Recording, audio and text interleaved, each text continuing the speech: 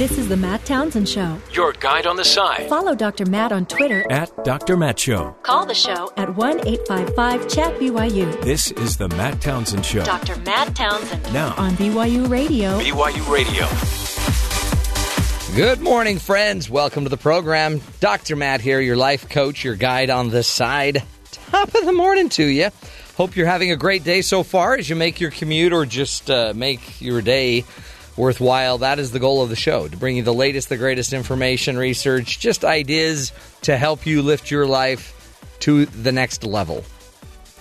You know, we've been lifting all day. And today, in fact, in hour number 2 of the program, we're going to talk about why you need to lift more. You need to lift weights, yes. Terry. Okay, I'll start. And you need to lift where you stand, too. Okay. I won't say who said that. There is many lifts great. you do while standing, so that is sort of irrelevant. The amazing benefits of weightlifting, and just not even heavy weightlifting. In fact, it'll blow your mind. The most important key to weightlifting is what? Is it how much? Is it the lifting reps? weights? Lift as much as you can. You lift. Use your back. The key is when you lift to when you can no longer carry the weight. Yeah. That breaking point is the key. Which is it's a huge advantage if you are an aging senior. It doesn't matter if you're lifting a 3-pound weight 30 times. If you can't lift it 31 times and you go to 31, you have all of the greatest benefits of lifting. If you can only do 5 lifts of a 3-pounder, and then your muscles are exhausted, then you've just benefited fully from weightlifting. Right. It's pretty cool. Lift to fatigue. Lift to fatigue is the key to weightlifting, which I had no idea of. I'm going to start doing it. I'm going to start lifting things. You're like, I got soup cans. Let's do this. That's what we used when we didn't have weights, yeah. My Campbell's son soup. went on an LDS mission vacation.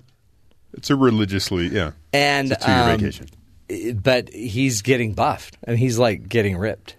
He went as a scrawny little piano player, and now he's getting ripped. You hear about the guys that go to prison, they work out, they go on a mission, they work out. It's kind of similar. It's a lot like that. So that's hour number 2. I don't know why I jumped right to hour number 2, but it just blew my mind. Hour number 1, this first hour, we've got a great topic about robots. We're all so afraid of robots taking over Yes.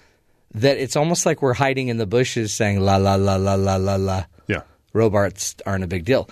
But our next guest coming up in a few minutes is going to talk about the fact that we probably ought to be investing deeply in robots and robotics, because otherwise we will not be the leader of the industry.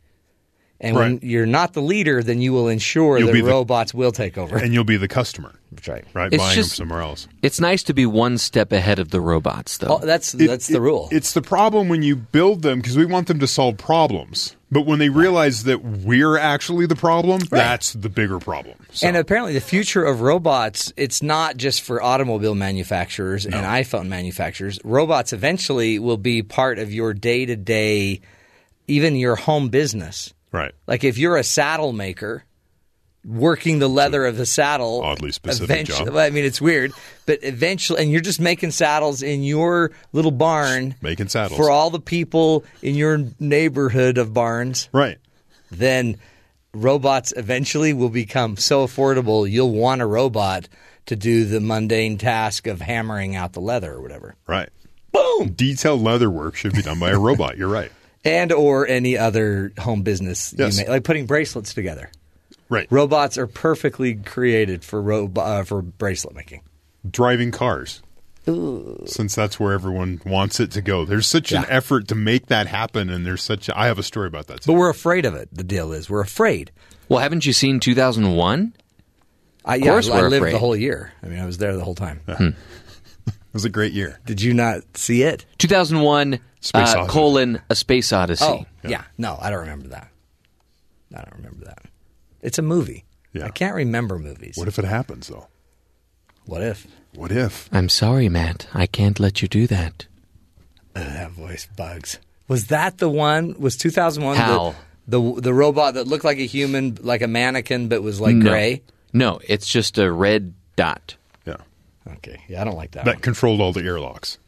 Oh, boy. Yeah. It's like, hey, you want to look outside the spaceship? Let's open the door. Which, I mean, I don't know if you know how that works. That wouldn't work well. Yeah. You're going to boil the blood. I got a lot to do today. We'll get to robotics in a bit, plus some empty news, of course, just because we like to share the things that you didn't even know you needed to know. And we'll get to all that fun. Plus, why on earth is Sean Spicy Spicer, why are we not turning on the cameras? Just turn them on. Just turn on the cameras in your briefing. Well, it created quite a... As Steve Bannon said, Spicy's put on some weight. Do you remember that text a couple weeks ago? Holy cow. Glamour shots. Okay, we'll get to all that fun. But first, let's talk headlines, Terry. What's going on that we need to worry about? A new strain of ransomware called Petya wreaked havoc on some of the most established companies in Europe and North America on Tuesday, capitalizing on the same vulnerabilities that froze hundreds of thousands of computers a month ago. The New York Times reports that the new attack used the same national security agency hacking tool that's called Eternal Blue that was used in the WannaCry episode, as well as two other methods to promote its spread. Computer security company Kaspersky Labs said about 2,000 systems worldwide were affected. The cyber attack appeared to target Ukraine, where government officials and businesses reported intrusions to the power grid, government offices, banks, and stores. The cyber attack, which is believed to originated with a software update for a Ukrainian tax accounting system. It spread rapidly around the world Tuesday, with victims including India's largest container port, Russia's biggest oil company, a chocolate factory in Tasmania, and a hospital in Pittsburgh. The malware encrypted hard drives demanded $300 in Bitcoin, which actually translates in Bitcoin to like $700,000. I'm not sure how that works. But wow. Petya is really preying on organizations without proper patching hygiene of the Windows operating system. By the way, the British government just christened their newest naval warship, the HMS Queen Elizabeth. It appears to be running an outdated version of Windows XP. Just toss it out there. Also new this morning, at least one nuclear power plant in the U.S. has had its computer systems breached in a cyber attack. That's according to ABC News. Federal authorities are investigating the hack, which is said to have not compromised any operational systems. The report does not identify which nuclear facility was involved in the breach, and it doesn't say if it has to do with this worldwide attack that happened yesterday or if this is a new Chernobyl did have a problem. It did? So that was, I guess that's not an American one. By the way, didn't you have a patching hygiene problem? A patching hygiene? Yeah. Oh, I thought you said Apache hygiene. No, yeah. Well, we know you had an Apache hygiene problem. Anyway, we'll get to your patching hygiene problem.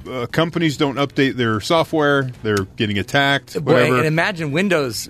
And the reason Windows XP runs on systems like this ship is when was it first designed, right. And then all of a sudden the computer systems, that's what they're set with, is whatever the software is running at that time, which was a Windows XP. Looks like we need apparently. An XP update. Man.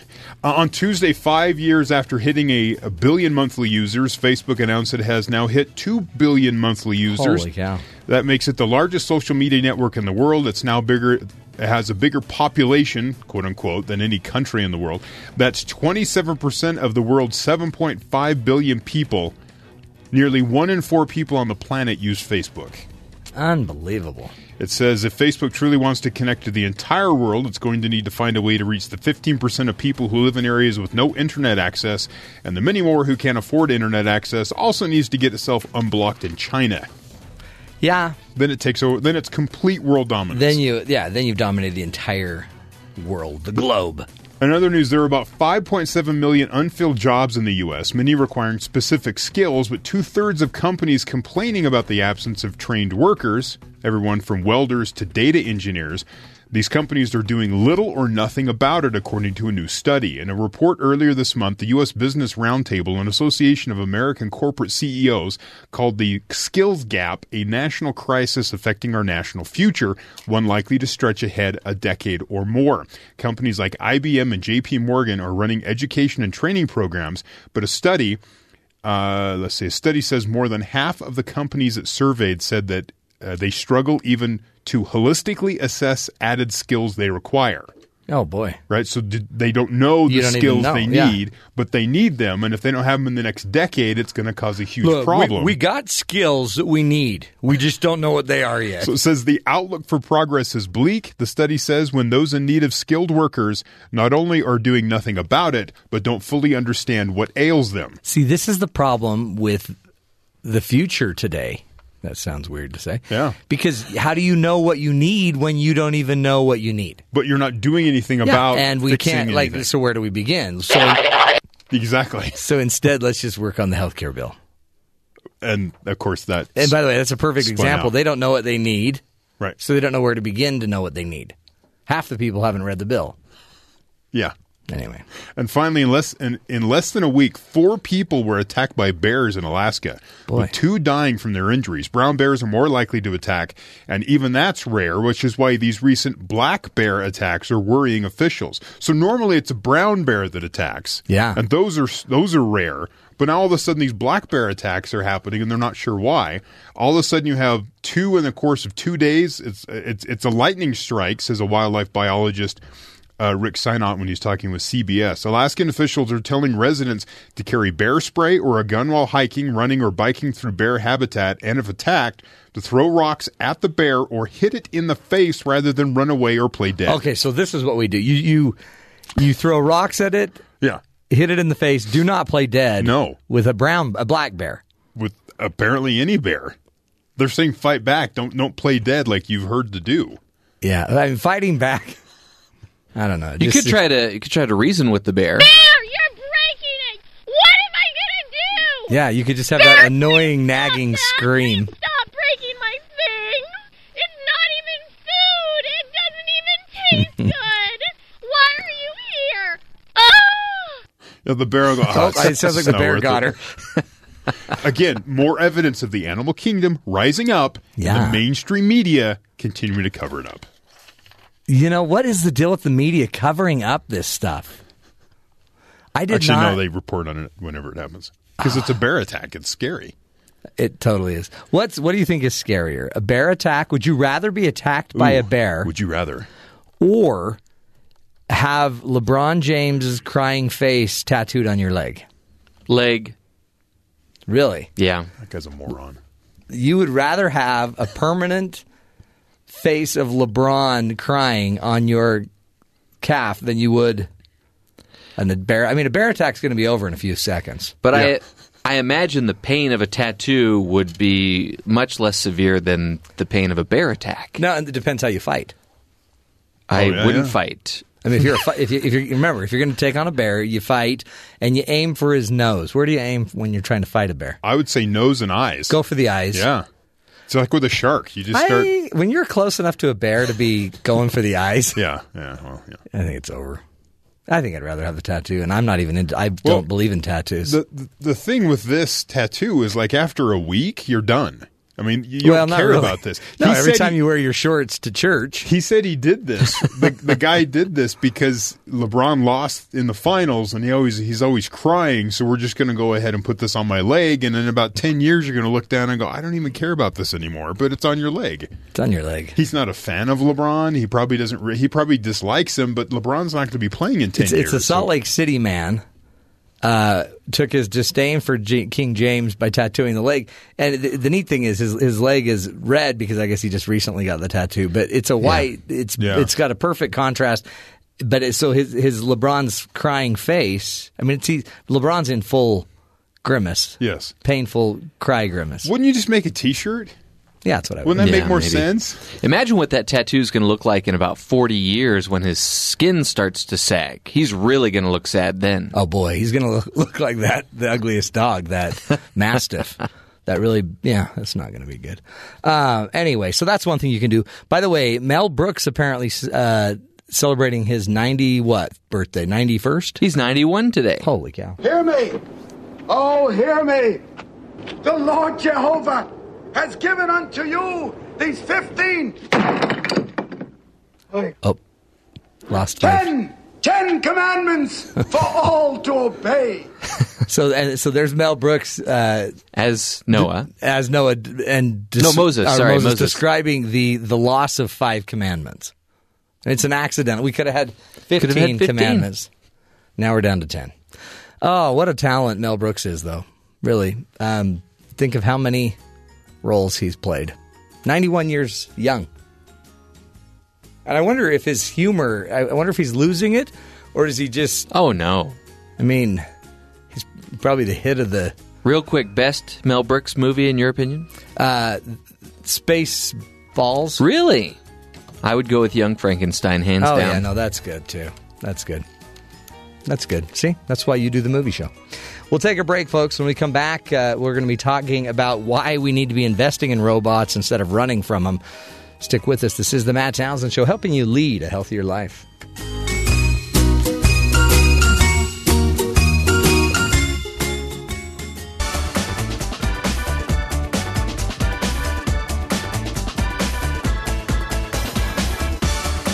You know, everybody thought that by the year 2017, we'd all be living a life like the Jetsons, right? With our own little personal robots and computers, everything, flying our little airplane cars all over town.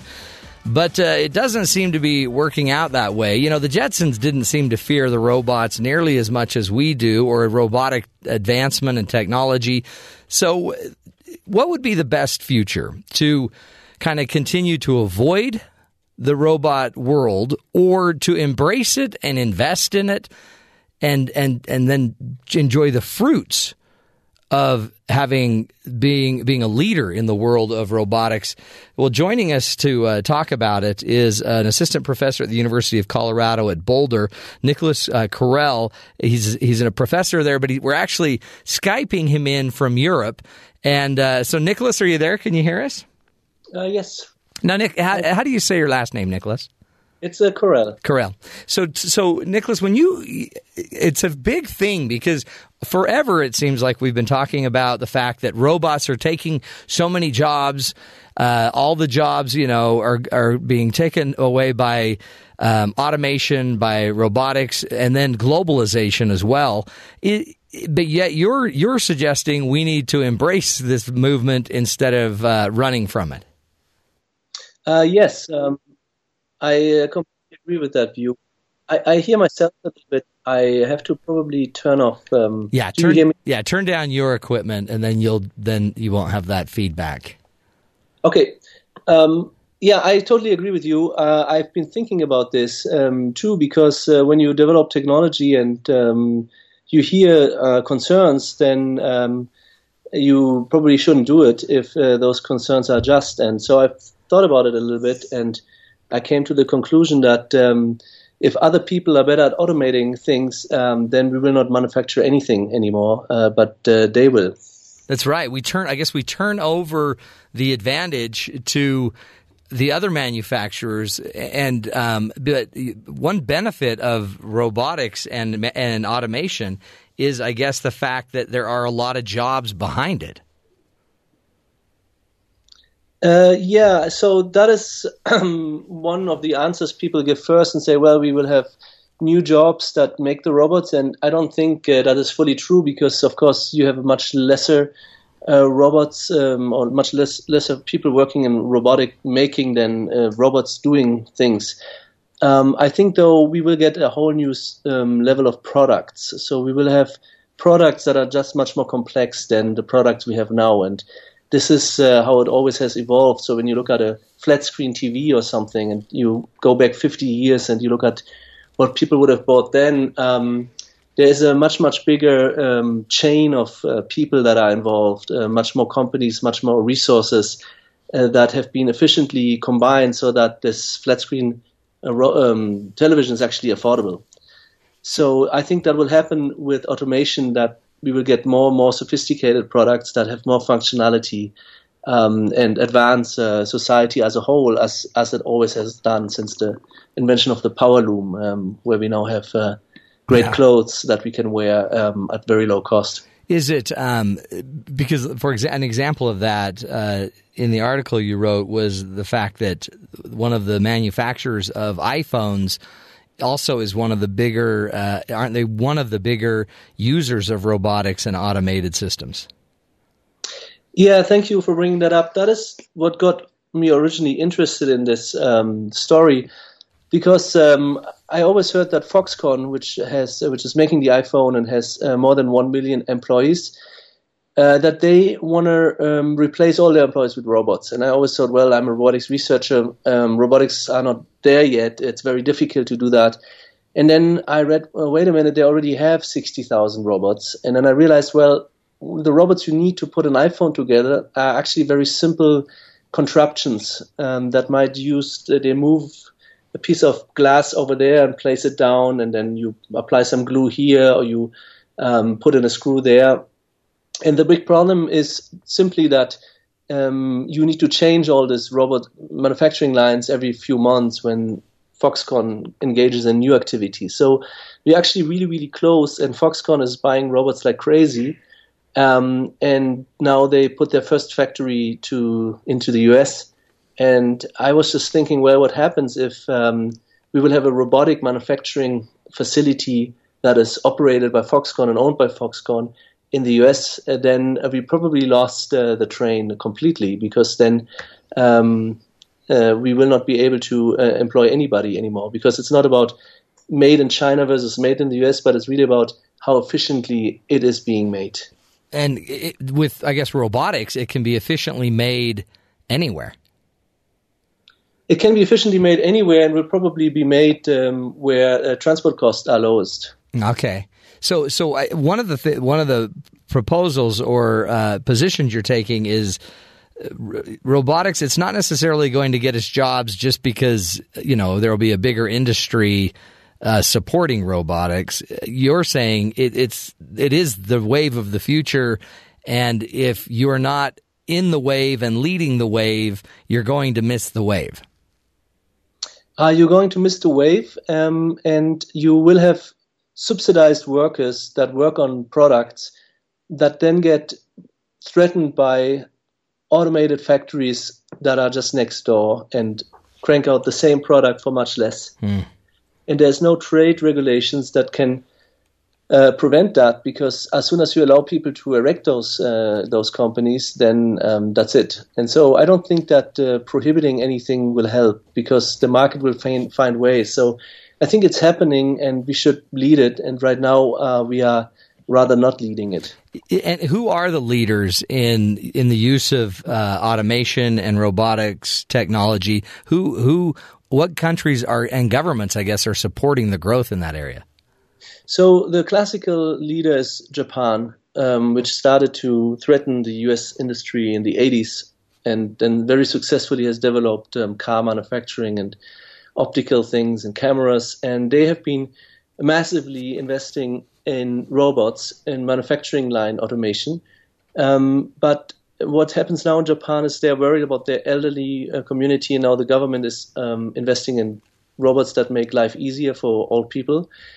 It is really China who invests tremendously in manufacturing robots. So there's just one province which spends $2 billion. So the government of the province does that to bring robots in and spur development. And these numbers are very, very much different than those that we have in the US, which are more in the order of hundreds of millions of dollars that are being invested. Hundreds of millions are being invested in China.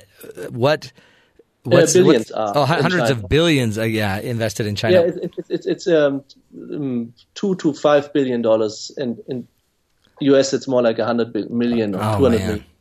So really, because it almost seems like our fear of automation and robotics and kind of the complaining that we've been having that all of our jobs are being shipped away or being replaced by robotics. And then the shipping away would be more like globalization.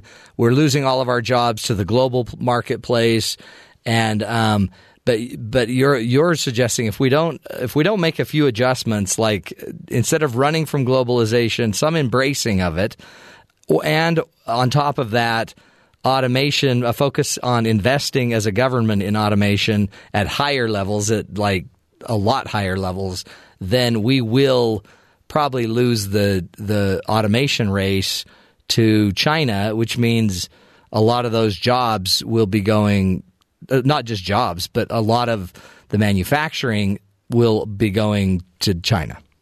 Yeah, the value creation. And I mean, when you say globalization, you said it in the beginning, it's globalization and automation working hand in hand. Mm-hmm. What that means concretely is people buy more and more things that are already pre-made, let's say a carburetor or a cable assembly or something. And so they buy that from abroad and then they assemble it with more automation. So you lose manual labor on two ends. One in the more complex things that you buy already made, and then the other robots that put these things together. Now, globalization will probably continue as well to drive costs. And, first it shifted where the work is done, which is China, for all the low-cost stuff. And now it enabled those people to actually do the work and understand what it takes to do the work. And now they automate it. So should we have never given them the job? I don't think so, because, of course, we lifted hundreds of millions of people out of poverty by doing that. So I think that is, I feel like the globalization is a different topic almost. Yeah, no. But it kind of is the topic of the day with the Trump election, with Brexit, and with a lot of the kind of nationalistic debates that have been going on through Europe. I guess we're facing a reality, though, and the reality is there are jobs and manufacturing going on, and there is very much a race for this. And in a way, the United States, we're just not investing. We're not attacking this race as aggressively as maybe China is. Why is that, do you suggest? Why aren't the United States, why aren't we more aggressively trying to be on the front end of this? The first answer is because we are already, of course, the leaders in worldwide science and technology. And that makes us a little bit more, laid back. So if China invests billions of dollars and we just hundreds of millions, that also means that China has a lot of catch up to do. The second reason is maybe it is a populist thing to do to not think the things through completely. And I'm not sure I'm right with my hypothesis, but I feel like you quickly realize that just keeping the jobs here forcefully cannot be the answer. Or, the trade deficit is also something. I have a huge trade deficit with my local grocer, which then enables me to make money as a professor and educate people. And I don't go and grow my own vegetables to lower that. So the trade deficit, I can't spend more money than I make. But so it's a complicated decision. You asked why we are behind. And so I think the answer number one that I gave is that we're already leading very much, and that makes us a little bit lazier, is probably the best, especially because we haven't seen any policy really kicking in yet. Yeah. So we're still in the process of finding out what we should do. Well, and it's almost like we don't understand. We were just joking about this in the startup to the show, that we don't understand the future enough to understand what we need for the future. And it's like it seems like we keep thinking, you brought up the idea that by brute force we could just purely keep all manufacturing in the United States. But as more and more technology advances, as robotics, as automation advances, it's going to reach a tipping point where it's just not realistic and or prudent or financially able or the highest quality. And so it seems like if we are not leading dramatically the technology sector and advancement sector of robotics and automation, then we really are going to be very far behind the wave of ever creating or being able to benefit from those jobs. Yeah, so you said the future. In order to understand the future, you need to know the future. Of course, that would be optimal, but if you know the past, of course, we have a lot of precedents of massive and very ugly disruptions from automation that then have essentially lifted the entire society to a new plateau when it comes to education and healthcare. So I think this could also be one way of finding answers on what to do. And people say, well, this time it's different. It's going to be so fast and it's going to happen before you know it, and only very few rich people will get richer because they own those robots and everybody else doesn't get anything. I don't think that's true. I think looking back at the past and looking at what the steam engine has done, what the loom has done, and I mean also what the internet has done, because the internet has done a lot, but also not that much. So I think that is something we should not forget. Yeah, no, that's a huge point. Let's do this, Nicholas. Let's take a break, come back, and we'll continue the journey. I'm also interested in some of your other insights into robotics, where it's not even the manufacturing sectors that may be as deeply impacted as just our own personal lives. Like you were talking about Japan and the senior market, of taking care of seniors with robotics and automation, as well as just home businesses, the ability to do repetitive tasks over in an easier way. How interesting is our future going to get just in a local level with affordable robotics, and the impact that could have on our economy? Stick with us. More with Dr. Nikolaus Correll in just a minute. We're talking robots.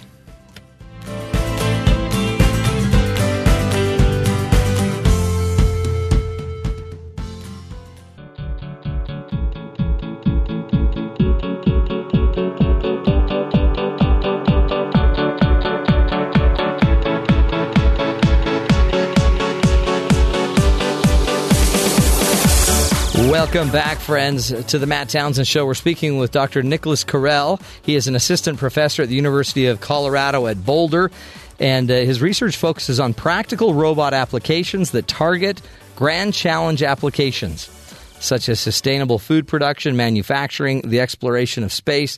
Today, he's talking to us also about why the United States, we really ought to, instead of fearing the robotic movement, we need to probably be aggressively investing in it so that we can play a bigger part in it and in leading it and in benefiting from it long term. And also, I think, changing the world, being able to influence more lives with our products, with our goods. Dr. Nikolaus Correll, thank you again for being with us today. Matt, thanks for having me on the show. I really appreciate it. This is, I think, fascinating topic. And one of the points, I guess, that we need to make sure we get out there is this movement's going to happen. We've talked about it mainly in the manufacturing world, but robots are there. They really help us and can have the ability to help us in a variety of ways. Talk about just some of the more mundane robotic or automated systems that could exist for us that would change our lives dramatically in our own small private businesses as we're aging citizens. How else can robots impact us over time? So I really love a video from the 1960s, which is the Unimate robot, which is the first industrial robot that has ever been built for sheet welding applications. And they made a video where the robot made breakfast for a family and made everything. It was completely staged. And people were sitting at home in their living room and probably had similar radio shows going. And yet 50, 60 years later, we haven't really gotten there. And to me, really, the question is whether this will ever happen. Because I feel like if people wanted such a robot that does the breakfast, they probably would have it by now. And right. On the other hand, they have waffle makers and espresso machines and things like that, which are all, if you want, robots. They are highly automated. There's the Thermomix, which is now coming to America, this cooking thing where you can throw in stuff and you get out a risotto. But on the other hand, if you talk to people, and I try to see where should I do my research and ask them, do you want a dishwashing robot? And Matt, I can ask you that. Do you want a robot that empties your dishwasher? Oh, that would be great. But I got kids. How much? I got kids. Yeah, how much would I pay for? No, right now that's not what I would. Maybe someone to mow my lawn, maybe just something to pull my weeds. You can buy both, but you didn't. Yeah, because is it just the cost? It's just the cost is not low enough yet.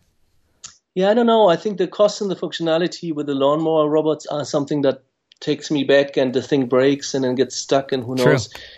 But the dishwasher, I realized people don't want to pay anything for this. And what you need is two dishwashers. One is the cabinet and the other one is the washing. And then you swap, so that solves the problem. But people don't even do that. So I feel like it is very difficult. So I think the answer is, what happens is we will see intelligent systems penetrating more and more our life. And the real novelty is that now mobility is pretty much solved. So you can have things that navigate in warehouses, in homes, without getting lost and finding their places. So I think we will very soon see butler robots, which are essentially Alexa on wheels, right. You know, the Amazon service, the Google service. And you will have, maybe you can put a Coke on that, or you can send it to the kitchen. The other big thing that I think is going to happen very soon is people are paying money for mobile robots. So they do buy lawnmowers, they do buy vacuum cleaners, they do buy hotel service robots. But I think all of those robots would tremendously benefit if they had an arm on them. So the vacuum cleaner could pick up stuff on the floor, the mower can, remove debris, the hotel robot can place soaps onto the sinks, or retrieve items from the mini market. So I think that is what's going to happen next, but it will be very it will not be very disruptive. It will be very slowly just changing what we do daily. Yeah. You brought up in this article, in the conversation, you wrote an article to really help U.S. workers. We should invest in robots. But one of the points you made too, it seems like, is the actual the data, I don't know what you call it, the programming of the robot is becoming easier than I think we think it is. And I guess if the programming of a robot is easier, and there's easier systems to use to program a robot, then we might be able to start, maybe smaller, mid-sized organizations might be able to be introduced to robotics and automation systems a little earlier. Even small businesses might be able to use the robots to do repetitive activities. Yeah, that's exactly right. The collaborative robotic market is booming, and there's a Danish company which has been bought by a US company. It's Universal Robots. They sell arms for small and medium-sized enterprises, and the software they have is actually so simple that it's probably like Lego Mindstorms. And now I think a lot of people could program something and make the robot work, but the problem is once you put a $60,000 item in your shop, then nobody can touch it anymore because it's a robot. Yeah. And of course, the people at home and tuning their cars and doing all sorts of crazy stuff, playing Mindstorm with their kids, but then they don't even know that they could go and maybe retrofit that robot themselves, or reprogram it, or download something from the internet, like an app that does this or does that. So I think that is we are very much where the mainframe industry was in the late 90s, where you had to call a guy for $3,000 a day to fly in to do some shell scripting for you, which now a 15-year-old can do. It's so true. And do you sense that there will be a day that there will be kind of the robot hobbyist, the person that just loves tinkering, and now they're automating their little business? So these people also exist already in the maker community, and I think the most prominent ones are the 3D printer people. Yeah.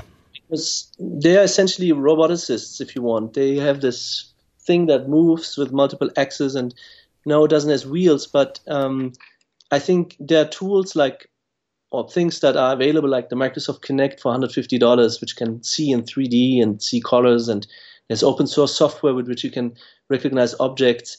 So people start putting things together and creating products that are possibly worthwhile, and then move them to Kickstarter or to Indiegogo and make a lot of money. So that already happens. It's a small movement, and it's expensive to get involved.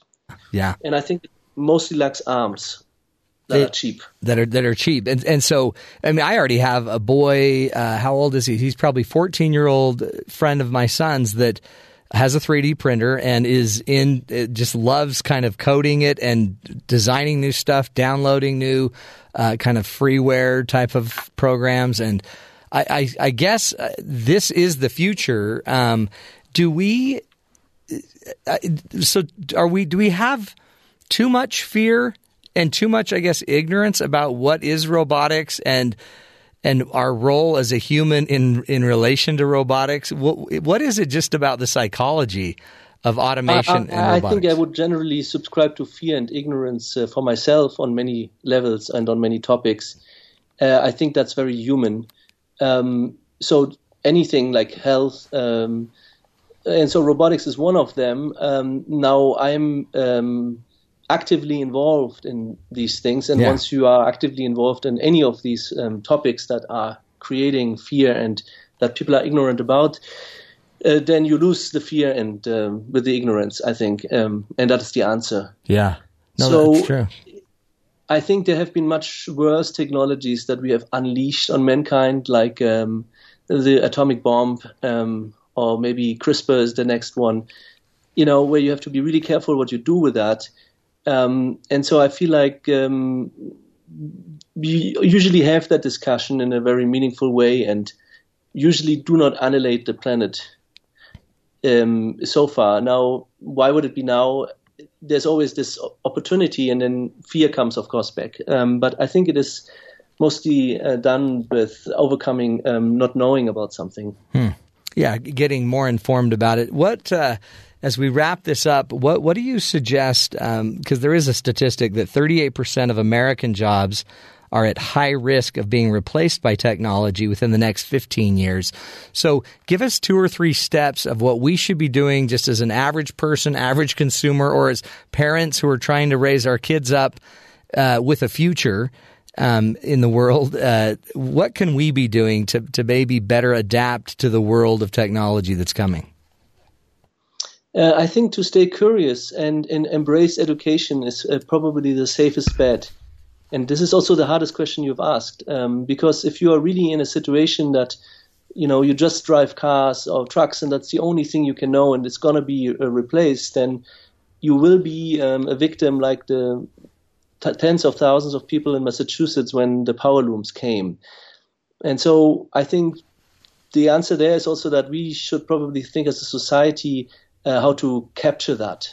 So about what you do is, when you are smart and you look after yourself, you probably switch jobs fast enough. And not to scare anybody, this truck thing is not going to happen anytime soon.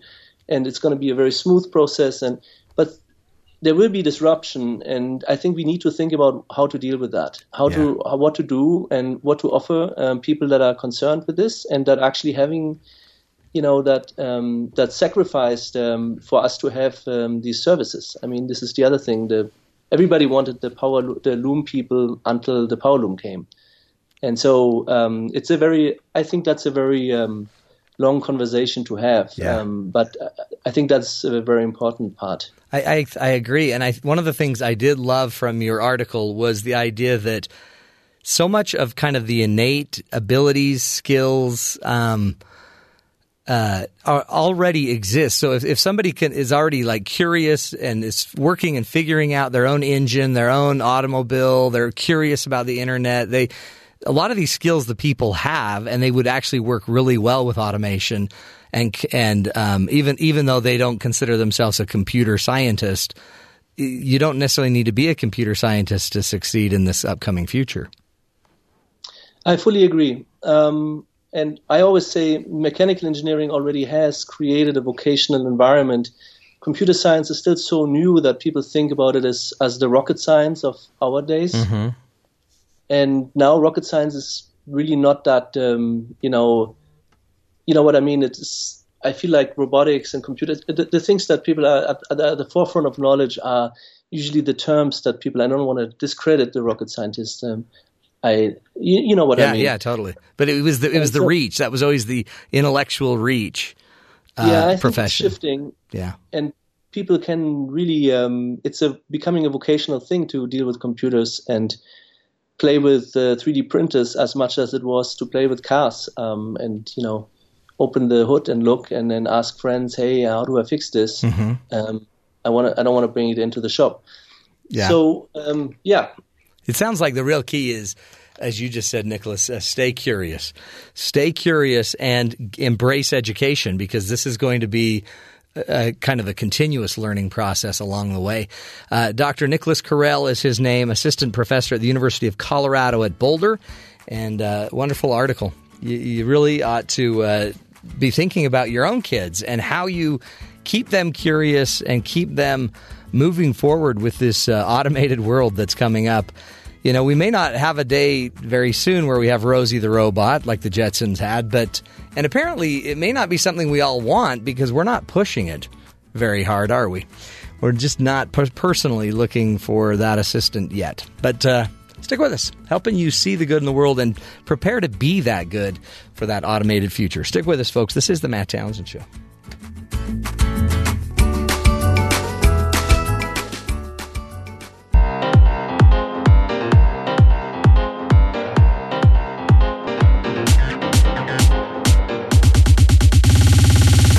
Welcome back, friends. Hey, we're going to take a little jump to the future here because we talk about robotics, and he made a really great point that would you want a robotic dishwasher, and how much would you really pay for it? And in my head, I'm like, when I'm thinking robotics, dishwashing's not the thing I'm going for. Really? There's a lot of other things I'd rather have automated. Weeding. Oh, yeah. At our house, weeding. Diaper changing? Yeah, I don't know that I want a robot changing my humans. I just want my dishwasher to be quiet. Ours Really? is kind of loud. We need a new one.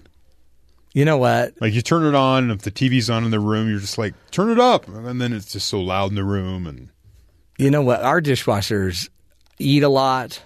well, there's that. They're annoying. They fight. Because I was down because of my surgery, I didn't go to church this Sunday. I did not. Oh, come on! I know.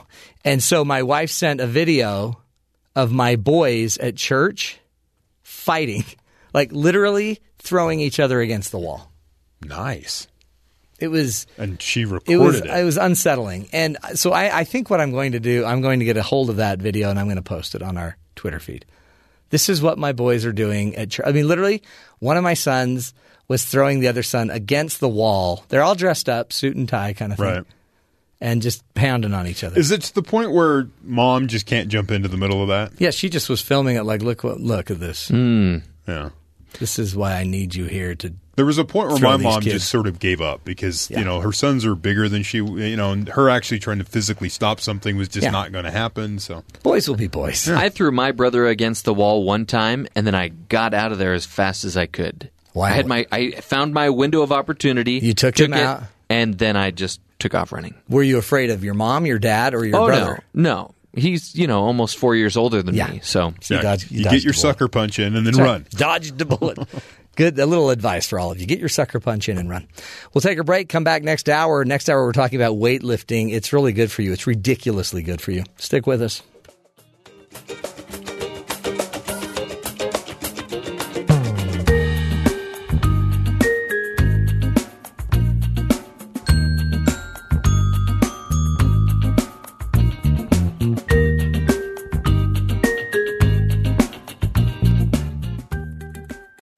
This is the Matt Townsend Show. Your guide on the side. Follow Dr. Matt on Twitter. At Dr. Matt Show. Call the show at 1-855-CHAT-BYU. This is the Matt Townsend Show. Dr. Matt Townsend. Now On BYU Radio. BYU Radio. Good morning, friends. Top of the morning to you. Welcome to the program. Dr. Matt here. The gang's all here. Jeffrey's on the keyboard. Vocals today by Terry South. Wow. The whole gang. Palakiko will be playing the... He'll be sleeping in the next studio pretty soon. Yeah. The other day, Monday, he passed out in there. Oh, It was really embarrassing. we're calling it passed out. Yeah. You could have sat there and thrown things in his mouth. He was just... Well, next time let me know that. It was, you were, recovering from your stab wounds. Yeah. By the way, I do accept tips. Oh, listen to him play. Just loves tickling the ivories. Speaking of ivories, and ivory tickling, if you want a really great activity, go. Have you heard of YouTube? Occasionally, yes. Go to YouTube and look up best street performers. This is U2 or YouTube? YouTube. Okay, got it. But I did see a street performance of U2 on Jimmy Fallon's show in a subway that I did not know existed. Yeah. Where they just dressed up like a bunch of cowboys looking like street performers, and then all of a sudden there's a huge thing going on, a huge concert with you two in Subway. Of course, they're blocking everyone else as they're trying to get either to work or home from But work. who or cares? whatever. It's you two, and it's a Right. free 3-song concert. Unless you don't like you two and you're trying to get home or whatever. Like, get out of here. See, if I had a lot of money or I was really famous like that, those are the types of things that I would really enjoy doing. You know what you need? You need your gallbladder out. It gives you nothing but time. Did you have quite the audience in your hospital room? Yes. I see. I didn't, because I didn't have a hospital room, really. You just did it in the back of a They just stabbed van me or 4 something? times. Boom, boom, boom. Stab, stab, stab. Suck. Gone. Sent me home. It's in the Walmart parking lot, and there was a van. I was in the back of a little SUV with some doctor from a foreign country that I did not know existed. Excellent. Anyway, doing well. Today we're going to be talking about why weight training is ridiculously good for you. Ridiculously. And it sounds like, even that title sounds like we're going to have like some trainer with really tight yoga pants coming in talking to us, but no. Or it's by Derek Zoolander. It's ridiculously good for you. Maybe that's what he was playing on. But our guest is going to blow, I think, our minds on how important it is that you lift weights. Terry already lifts weights, as does his wife. Kelly's a weightlifter. That doesn't sound right. No, it doesn't. She's not a weightlifter, but she lifts weights. She's healthy and incredibly – my wife is incredibly fit, cardiovascular workouts. She's really great, except we don't lift weights. When we're at the gym, I try out pickup lines on her. Oh, really? Yeah. Give us one. There's these videos that do like their gym pickup lines, and a guy will walk over and say something ridiculous. I always walk over and go, "So, how much you lift?" You know, that kind of stuff. And she just rolls her eyes. Wow. Nice. Yeah. But I always do it when she's like, there's like a group. There's like several people, and they always overhear just to hear that I'm a moron. Yeah. And then she just rolls her eyes, and it's that little endearing moment that strengthens the relationship. I think that's really neat. Yeah. I've never been to the gym with my wife. Yeah. We have, but not seriously. So I don't do that, but I'll like put my zipper down and in an embarrassing kind of situation, and then I'll go over and talk to her. Oh, okay. And that's kind of like the same thing. Yeah. People look at like, what? Who's that guy? Yeah. No, it's something we do together. Yeah. It's something we made a goal several years ago that we were going to do this Super because we were out of shape. Well, now look at you. More out of shape. I'm only sort of out of shape now. You're out of shape? A little bit. Sheesh. What are we, Jeff? I have a shape. Mama says I'm a pear. That's all I'll say about that. When I don't feel like I'm lumbering around, Yeah. then maybe I'll be in shape. But Do you know what? And this is, I think, the key to all of this. I don't like feeling weak. So, but in order to get healthy, you have to push yourself to exhaustion and weakness. Yeah.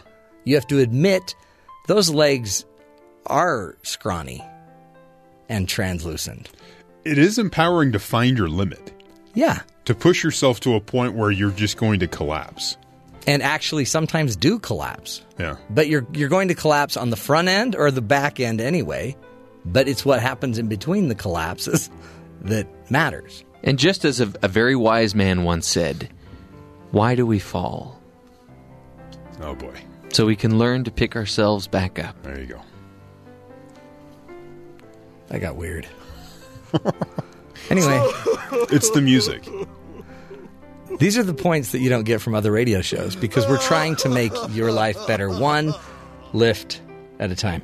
Today, by the way, we'll also be addressing a crazy phenomenon from space where a worm went to space, came back with 2 heads. Totally terrifying. Whoa. One worm, one trip to space, comes back, 2 heads. It grew another head. 2 heads are better than one. Is it? Really? So if we sent you to space and you came back with 2 heads, seems problematic. How do you explain that to your wife? Twice the thinking? Yeah, I still don't think she'll like it. Plus, we'll talk about plane passenger that something woke him from his slumber. You won't believe what it was. Just a curious little kid. Also, got another boy. This one's epic. Another snake story. Another movie. How many movies can one make about snakes? It's a franchise. There are a lot of snakes. Fill in the blank. It's like it's Mad Libs with snakes. You know that book series? If you give a mouse or if you give a and then fill in the blanks, because it's always like if you give a moose a muffin or a mouse a cookie or a pig a pancake. Right. If you give a snake a bed, man a fish. And snakes are in a lot of different places you would never imagine. It's giving me the chills. All right, we'll get to all that straight ahead. But first, we must address the current news. What's going on, Terry? A Cook County grand jury indicted 3 veteran Chicago police officers Tuesday on charges of conspiracy, official misconduct, and obstruction of justice, accusing officers of working together to cover up for their colleague who shot and killed 17-year-old Laquan McDonald in 2014. The first police report stated that officers David March, Joseph Walsh, and Thomas Gaffney were victims of McDonald as he assaulted them before Officer Jason Van Dyke came to intervene. McDonald lunged towards him with a knife, and that's when Van Dyke shot him 16 times, the report said. 1 year later, dashcam footage of the incident was released that completely refuted the report, showing Van Dyke shooting McDonald as he walked away. If you remember the video. Yeah, totally. Van Dyke has been charged with first-degree murder and pled not guilty to the charges. But you watch the video, guy's walking away, and you shoot him 16 times. Boy. Not good. Not good. Other news, Walmart reportedly warning some tech companies that if they want Walmart's business, they can't run application on Amazon's cloud platform, Amazon Web Services, some tech companies told the Wall Street Journal. Walmart uses some tech vendors' cloud applications that run on Amazon Web Services, a Walmart spokesman said, though he declined to say which apps and for how many. But Walmart did acknowledge instances where the retailer is pushing for AWS alternatives. He goes, our vendors have a choice of using any cloud provider that meets their needs if their customers needs. It shouldn't be a big surprise that there are cases in which we'd prefer our most sensitive data isn't sitting on a competitor's platform. Now, the guy that runs Amazon Web Services says, we don't have a retail, we're not in this retail fight between you and Amazon.com. We're part of that whole Amazon company, but we're not. It's not the same thing. They're different, arms of this sort of bigger entity of Amazon. But Walmart seems to be stepping up the fight after Amazon made their purchase of Whole Foods last week. Yeah. Now Amazon and now Walmart's pushing back, saying don't use their web services. And that's an ugly war. Yeah, they're just trying to fight, and it doesn't really. It's kind of a different area of the company they're trying to fight against, but it's just kind of interesting they make that announcement. Yeah. The next week. Roughly 3.3 million years after ancient humanoids invented the earliest known tools, mankind is on the cusp of perfecting sophisticated self-driving technology that has a potential to revolutionize transportation as we know it. There is one problem, though. What? Kangaroos. Oh. Volvo's new self-driving technology uses a large animal detection system to prevent its S90 and XC90 car models from plowing into deer or moose while on the go. But during tests in Australia, researchers realized the technology is completely befuddled by the hops of kangaroos. To fix the problem, Volvo needed to first start identifying the roo, explained the company spokesperson. That would make sense, seeing that the company initially developed its large animal detection software by dodging moose in Sweden. I'd rather dodge a moose than see the roo. Determined, Volvo has spent the last 18 months in Australia teaching the software not to hit kangaroos. The company needs to get exactly right. After all, there are more than 16,000 roo collisions a year in Australia. Are there really? 16,000 kangaroos are hit by cars and trucks. Boy, I didn't think about there's that whole side of this. You have to be protected from the stray kangaroo popping out. Yeah. They can't predict an animal just jumping out of the side of the road. But I don't know. I just have a feeling that it's not a big problem in Philadelphia. No, but Australia, if you want to sell a car in Australia. Yeah. But think of the benefit. That's the neat thing. They solve that problem in Australia, and it will only benefit your life in, Right. You won't have to worry about kangaroos. Or like that little kid that jumps strange, that kid. And finally, scientists may have uncovered a way to track the ever-evolving flu virus buried in 10-year-old mucus. Come again? In an effort to understand how the flu virus rapidly mutates, which leaves scientists constantly scrambling to come up with a new flu vaccine every single year, researchers decided to study 4 cancer patients' mucus, which had been collected a decade ago and frozen. Because cancer patients tend to come down with the flu for a longer period of time than healthy individuals, the scientists had a longer window of time to observe the mutating virus. In healthy humans, the immune system typically eradicates the flu virus before it undergoes too much of a mutation, making it harder to track what's coming next in the evolution of the flu, whereas with the cancer patient, it's around longer so they can look at it and study it. The continued study of mutations in patients with drawn-out flu infections will help scientists get a step ahead on next year's flu. Aren't you glad But they're using... that you have your job? Yeah, it's just kind of gross. Would you rather have the mucus job or the guy going down in the sewers? Remember that? Yeah. We talk a lot about fat The birds. Indonesian fat, I'd rather be the Indonesian, I don't know, because he literally dives into the sewers of Indonesia. Yeah. Or the guys in London Or the fatberg guy. I'd probably rather do the fatberg because it's not fluid. Anyway, this is a very gross discussion. Yes. But thank heaven somebody's willing to dive into the flu germ. Someone has to do it. Yeah, but they're just the idea that you use the cancer patient because it lasts longer, gives us better insight. Hopefully, can we just find the clue or the cure to the flu finally? Yeah. No more shots. When was the last time you guys were asleep on an airplane? The last time I flew. Really? Pretty much every time. Just so what pass happens, out. Just imagine this, that you all of a sudden you're asleep and you wake up and you look over. This is a flight from South Vietnam to North Vietnam. And when you wake up from a nap, there's this stinging sensation that you feel on your leg, okay? It just burns. And you look down and there is a little boy reaching through the gap between the chair in the front and the window, I guess, and this little boy is pulling on the hair on your leg. He's just yanking the hairs out of your leg. Yanking the hairs out of your leg. He said, I looked and I could see this kid pulling my leg hairs. I immediately started recording because the situation seemed so absurd. Mr. Ochoa said, apparently the young or curious Vietnamese boy was sitting in a row in front of Mr. Ochoa, and he had never seen so much leg hair in his life. So he took it upon himself to go investigate. Apparently in the Koreas, in fact, we probably ought to ask Spencer Linton this, see if he had this happen to him while he was living in South Korea. Apparently there's not a lot of leg hair there. Kelly Clarkson! And the guy yelled, "Oh, Kelly Clarkson," every time he'd pull his leg hair, apparently. Anyway, what a weird story. Okay, now, just as we go to our break here, we got to talk about this woman that was bitten by a venomous snake. She was in her bed, a cute little girl, Christy Kelly, had a deep fear of being bitten by a snake, and that made what happened the morning May 30th all the more horrible. Christy, a 24-year-old yoga instructor. That's a big little girl. Yeah, I don't know why it said that. Oh, as a little girl, she always was afraid of being bitten by a snake. And now as a 24-year-old yoga instructor in Silver Spring, Maryland, she was awoken from slumber around 6 a.m. by a searing pain in the webbing between the thumb and the forefinger of her left hand. I leapt out of my bed, she said, turned on my light, and Christy told me on the phone from her bed at the Holy Cross Hospital there was a huge snake in my bed.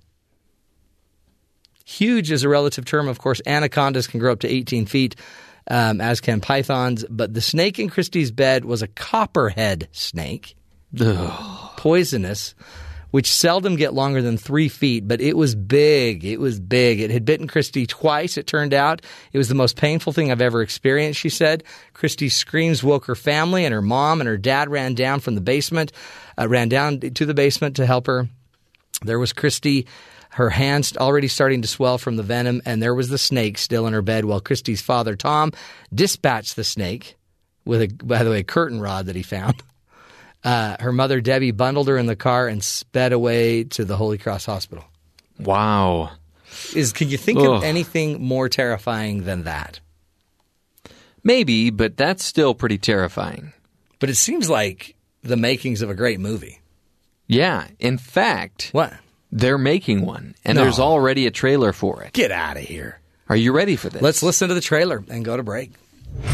From the director of Snakes in a Car. I have had it with these mother-loving snakes in this monkey-fighting car. Snakes in a Toilet. I have had it with these mother-scaring snakes in these fresh and shiny toilets. And Babies in a Lobby. I have had it with these mothers in distress delivering their small and fragile babies on my squeaky clean floors. Comes the sequel you didn't see coming. Looks like the victim suffered swelling in her left hand due to a couple of snake bites.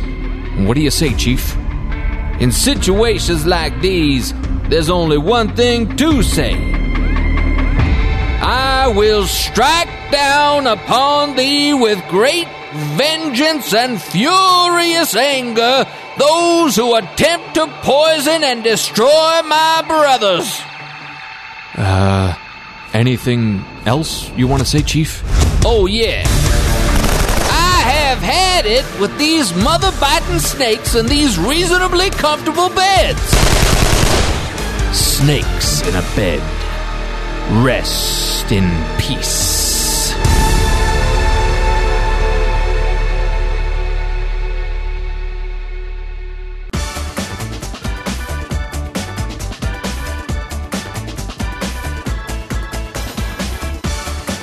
You know, in our regular exercise workouts, resistance or weight training is sometimes thought of left best to the professionals, right? In reality, this type of training has many benefits, especially as our bodies age.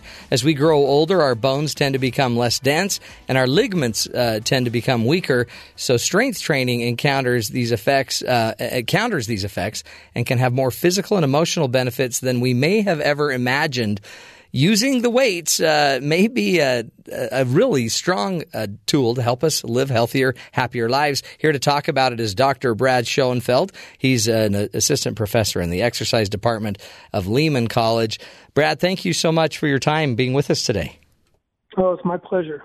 I had no idea all of the positive benefits of weight training. I mean, I always heard, I guess because my father-in-law's a cardiologist, of the need for cardiovascular workout, but really weight training may be easily just as important. Yeah, and it's really been over the past couple of decades where the bulk of the research into the topic has come into play. And certainly resistance training had been studied prior to that, but it was generally more from a performance standpoint with athletics, and it's just amazing the scope and breadth of benefits that are conveyed by resistance training, and in my humble opinion, they far surpass that of aerobic training. Certainly not saying that aerobic training is beneficial, and there is a synergistic benefit to doing both. But I always say if you can only do one, which is almost never the case, but if you had to choose, resistance training will provide a greater scope of benefits. Yeah, and talk about why. I mean, well, maybe first tell me this, because when I look at weight training, it tends to psych me out more. I just imagine going to a workout space and standing next to some dude that just is puffed up and has no neck, and me feeling like a scrawny little puke. It doesn't need to be that complicated, does it? And that's really not what you're talking about.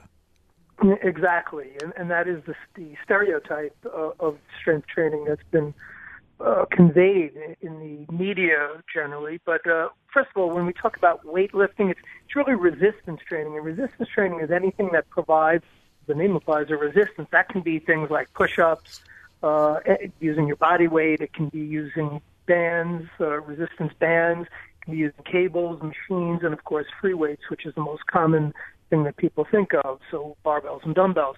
But it really encompasses pushing your body against a resistance, providing a resistance stimulus to your body, and that does not also have to be with heavy weights. There's been a lot of research, including that from our own lab, my lab here in New York, that has shown that even lifting very light weights, provided you do it with a lot of intensity of effort, that the effort is high, can get roughly similar results to that of lifting heavy.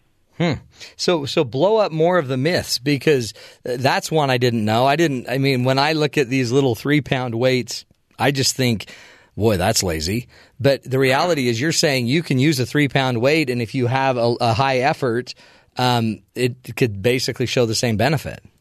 Yeah, so that's somewhat relative when you talk about a 3-pound weight. If you can lift, let's say you're doing a bench press and using a 3-pound weight, when you can lift 100 pounds, you wouldn't be able to provide that effort.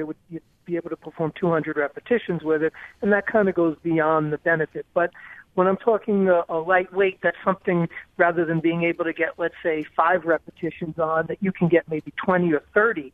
And we've shown, we actually have carried out controlled research where resistance-trained subjects have pushed their body with 30 repetitions in a set, and that weight is relatively light. So that would be if they can lift 100 pounds, they're only lifting 30 pounds, and they got roughly similar muscle growth to that of lifting much heavier weights.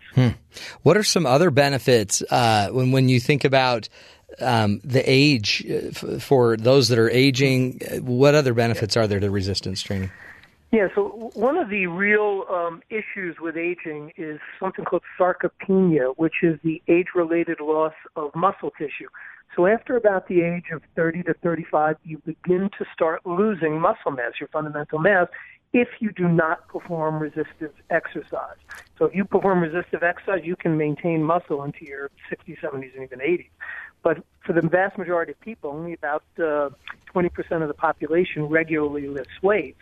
And even within those, many of them don't do it in a manner consistently to provide ongoing benefits. They do it somewhat haphazardly. But for the vast majority of the population, they're going to start losing their fundamental muscle mass. By the time they reach 50 to 60, that will result in functional decrements, meaning they're not able to carry out tasks in the same way that they were earlier in life. And by the time they reach the 6th, 7th, 8th decades of life, that starts to magnify. You start to lose muscle at an exponential rate.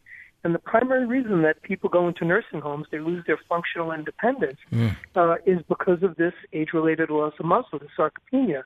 And again, the only way to counteract that is through resistive exercise. I will say that if we can, I will make the bold statement that if everyone lifted weights, we would have not only a more functional society, but we would have a huge benefit on the costs of medical care, because the costs of functional and of dysfunction, physical dysfunction, and the need to then have someone tend to you is huge, both from an economic standpoint and also certainly from a mental standpoint. And nothing is worse for an elderly person than not being able to do things without help. Yeah, I remember my grandma, for example, it's crazy, raking her shag carpet. Because, she took care of her house. She cleaned like crazy. And once a week, she'd rake her carpet. And I remember thinking, how crazy is that? We don't rake our carpet at our house. But all of a sudden, I'm realizing just keeping your house clean 50 years ago took a workout with a lot of resistance, and moving and having to take out your rugs and wash your windows. And is it just the lifestyle we've moved away from resistance? Yeah, well, certainly the computer generation has facilitated or hastened the onset of sarcopenia. So when you are active, like you said, things like raking is a form of resistance. Now, that is not going to fully stave off sarcopenia, but it certainly will attenuate it. It will slow down that process.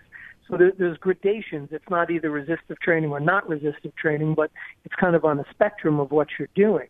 And there's no question that the more sedentary you are, the more you sit, the more you lie down, the greater the loss of muscle is going to be, the more accelerated it will be, and the greater the effects on physical dysfunction that you'll have.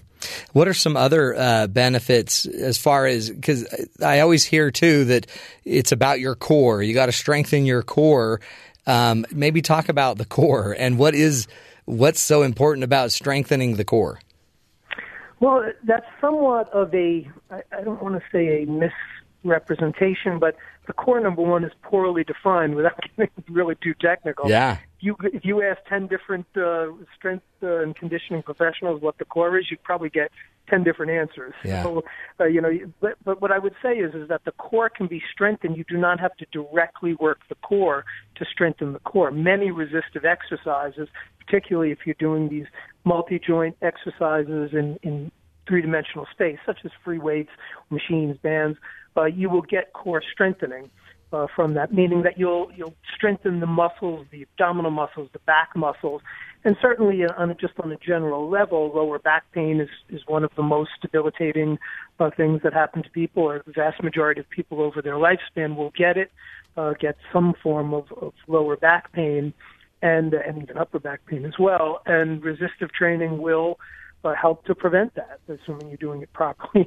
You can also, if you're doing it improperly, you can actually get back problems. So I do want to emphasize that it has to be done properly, and I always encourage people before they start to make sure they're educated in what they're doing. Just going to the gym and figuring things out is generally not a good way. So either get a book, watch videos, you can get a personal trainer if that works with your budget, but certainly educate yourself. It's not simply like getting on a treadmill or going out for a walk.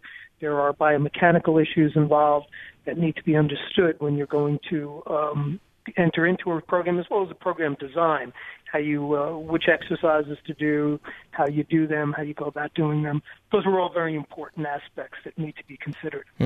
Can you, really, when I think of this weight training or resistance training, to me, the key is this is about muscle, right? This is about strengthening muscle, and I guess the tendons that attach it to our bodies. But as we strengthen muscle, we actually are going to, because our muscle uses glucose, sugar, and manages our energy, I guess our metabolism. Talk about what we're doing as we're actually working the muscles, and what other benefits happen to us chemically. And health benefits come when our muscles are engaged. Yeah, great point. I certainly want to emphasize this, that it's beyond people think about strengthening muscle from a physical standpoint, physical function, which I just outlined, and that certainly is a major issue. But it goes so far beyond that, and things that happen chemically within inside your body and from a molecular standpoint are also really important to understand. And you brought up glucose, a really great point. So first of all, adding more muscle. The muscle is the primary point of glucose storage, and it's called glycogen. When sugars are stored, they're stored in the muscle. Well, we know that diabetes and insulin resistance causes a lot of issues that can be not only serious but fatal if taken to extremes. So the adding muscle, number one, increases your ability to store the glucose, which, again, will help to reduce the onset of diabetes or prediabetes. And just as importantly, if not more so, there are things called glucose transporters that originate within muscles, as well as insulin receptors at the muscle. So resistance training itself, besides increasing the muscle, they help to wake up these these glucose transporters, as well as the insulin receptors at the muscle level, and that helps to bring glucose. It helps to sensitize the muscle to glucose. So you can have more muscle, but if the glucose can't get into the muscle because you're not insulin sensitive, there are issues, of course, with glucose disposal, and then that can lead to diabetes. So it's not only that you get greater ability to store glucose, but it facilitates the storage of glucose by waking up these mechanisms that cause the storage, and thus there's studies have clearly shown an improved ability to store glucose and thus reduced insulin insensitivity and reduction in diabetes. We also have studies out of our lab, really interesting work. One of the biggest health issues that we're now starting to understand is that chronic inflammation hastens the onset of a lot of real disease states, including cardiovascular disease and cancers. And we have studies that have shown that resistance training actually improves cellular health. So we have these sophisticated tests that we do called the bioelectrical impedance spectroscopy, which can actually look at the cellular health, that it enhances the health and reduces the chronic inflammatory response within the body. and thus basically makes you healthier overall. Yeah. Boy, I didn't think of that. I mean, but all of these diabetes type 1, type 2 issues that are taking off, I guess circulation would be a part of that. I keep hearing about inflammation and chronic inflammation. Can you just give us some insight into what is that? Is that just inflammation of arteries, of your body, of what's inflamed? Well, it's an overall state, so it has to do with certain proteins in the body that cause an overall inflammatory response. So this is a response, and that can act at different tissues. But you can actually measure the inflammation within the body. It's really, we're looking at whole body inflammation here. And that can be at a variety of tissues. So it's really an altered immune response. Your immune system is designed to help, obviously, fight diseases, but when there's alterations in the immune response, that causes this buildup. And by the way, one of the things that's responsible for, at least that's been shown to have negative effects on this response, is fat cells. Now, fat cells actually, contrary to popular belief, they're not just these inert cells that don't do anything. They actually secrete these pro-inflammatory, so it has to do with these pro-inflammatory molecules that are secreted, and that's what we're looking at when we're looking at the inflammatory response, the buildup of these molecules. No, and it makes sense too. I mean, there's just so much going on, and to know that there's something as simple as, I mean, easily said, something as simple as resistance training can help. Holy cow. Let's get on it. Let's take a break, come back, continue with Dr. Brad Schoenfeld as we discuss resistance training. It's ridiculously good for you.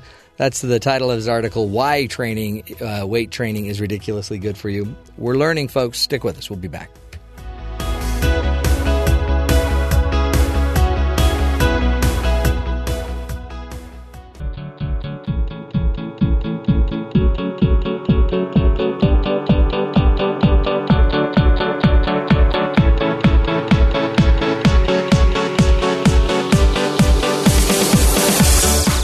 Welcome back, friends, to the Matt Townsend Show.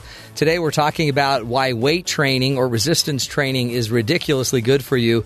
The article was written by Dr. Brad Schoenfeld, and Brad he's, by the way, a fitness guru, but really he's an assistant professor of exercise in the department at the exercise department of Lehman College.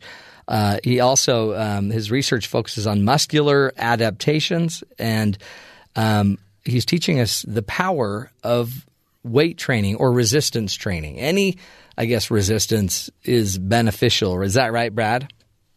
It is. I just want to point out, too, this was not my article. I was interviewed by Time Magazine for this article. Yeah.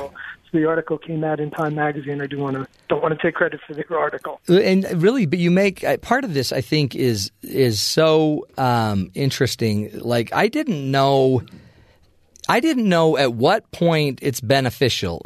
So if I pick up a can of tomatoes, and I'm using that to work out, whether I'm actually intending to work out or not, there is a benefit happening to my body by just simply the resistance. But the point I didn't know is when you work out, you don't need to even be you don't need to have an incredibly perfect workout. You just need to work out enough to kind of exhaust your muscle. Yeah, so certainly it's going to depend upon what your ultimate goals are. But lifting anything, like I said, you can rake your carpet and you can achieve some benefits. There is some resistance there that is not going to be enough to fully stave off the aging effects, but it will somewhat. So it's, again, on a continuum. Yeah. If you want to really make a substantial impact and have the best functional outcomes, you need to push your muscles consistently beyond their present capacity, meaning that you're going to have to lift to the point where you're not going to be able to get one or two more reps. You're going to have to push yourself close to the point of what's called muscular fatigue or muscle failure. How close you get to muscle failure, again, somewhat will depend upon your ultimate goals. But yeah, simply just lifting anything will be better than lifting nothing. And if you're a bricklayer who's constantly lifting bricks up, or let's say a UPS worker who lifts packages all day, you will not you will not lose as much muscle over time as those who have a desk job. And but that's a great benefit, because so if you're a senior and you keep pushing yourself to muscle fatigue, you can do that at your level, at your speed. And so this is something you can do forever. That's correct. And you can do it, as we talked about earlier, across a wide spectrum of loads. So you can do it with heavy weights, moderate weights, light weights. As long as you are pushing your body, you're going to achieve substantial benefits. Now, I don't want to make it seem like there's no differences between lifting heavy weights versus light weights, but that more gets into what if you're a bodybuilder or an athlete, power lifter. Those are the ones who it's going to have a lot more of a tangible effect on from a practical standpoint. For the vast majority of the general public, it really is not going to matter much whether the weights are relative. It's all relative, as we spoke about, but relatively heavy, moderate, or light, as long as you push your body. And two, this I guess helps with other aging issues like osteoporosis and just posture issues. And that's another really important point. So as I mentioned, certainly aerobic exercise is important, but aerobic exercise is primarily specific to the cardiovascular system, and it's going to have effects on glucose disposal and some of the other things we talked about, but it is not going to have the breadth of effects, number one, on increasing muscle mass, to enhance the storage capacity, your functional capacity, your posture, as you mentioned. And from a bone standpoint, really important point that osteoporosis is just like you lose muscle over time, you also lose bone, and it's particularly evident in women. So 80% of the cases of severe bone loss, which is osteoporosis, the term osteoporosis literally means porous bone. So the bone's ultimately hollow from the inside out. And with 80% of these cases are women. When women go through menopause, they lose estrogen. Well, estrogen is osteogenic, meaning it builds muscle. When you lose estrogen, when women lose estrogen, they have a much greater, substantially enhanced loss of bone during that period. So bone loss accelerates greatly during menopause and stays that way after. Resistance training directly strengthens bone to an extent that aerobic exercise cannot do. There are mild benefits to aerobic training depending upon how it's carried out. Like running will have more of a benefit on the lower extremities, certainly than cycling. But bottom line is you're not going to get anywhere near the benefits with aerobic training as you do with resistance training on strengthening bone and thus staving off osteoporosis. And again, too, so much of this is so chemical, but the mental health benefits as well. Yeah, and both aerobic exercises have clearly been shown to have benefits on mental health, but resistance training right up there. First of all, when you get more strong and you feel healthier, your body looks better, that in itself is going to have an effect on your mental health. Right. You feel good is the old axiom. But there are also neurochemicals that are released when you're training and after training that just make you feel better about yourself. And by the way, on the opposite side, as we spoke about earlier, the loss of physical function is extremely debilitating mentally. My dad was a cardiologist and unfortunately never participated in weight training until he got older, and I finally convinced him, but it was a little too late, and he started losing his physical function, his ability to do what he wanted to do. Ultimately, he lost his driver's license because he couldn't function properly, and he went into severe depression because of it in his later stages of his life. Really I saw the profound effect that it had, and it's really powerful. And like I said, resistance training is the key towards staving that off. What advice do you give us to those that are now motivated, saying, okay, I'm going to introduce more resistance into my life, more resistance training into my life? Where do we begin, and what would be a pretty basic, strong start? Okay. Yeah, the first thing I'd say is you need to commit a minimum of 2 days a week, which certainly should be in the abilities of anyone. So 2 days a week, and it should be on non-consecutive days if possible, so Monday, Wednesday, Monday, Thursday, etc. But don't do it 2 days in a row. You should train your entire body. So like one exercise for your shoulders, your back, your chest, your thighs, your calves, and your abdominal, what they might call the core region. So it's not overly complicated.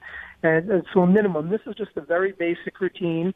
You don't, even one set per exercise can get you really good results. If you can do more, 2 to 3 sets per exercise, that would be of greater benefit.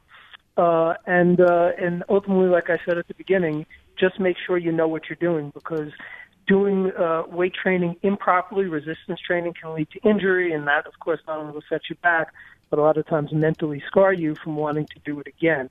So get it right at the beginning. Make sure you understand proper form for each exercise.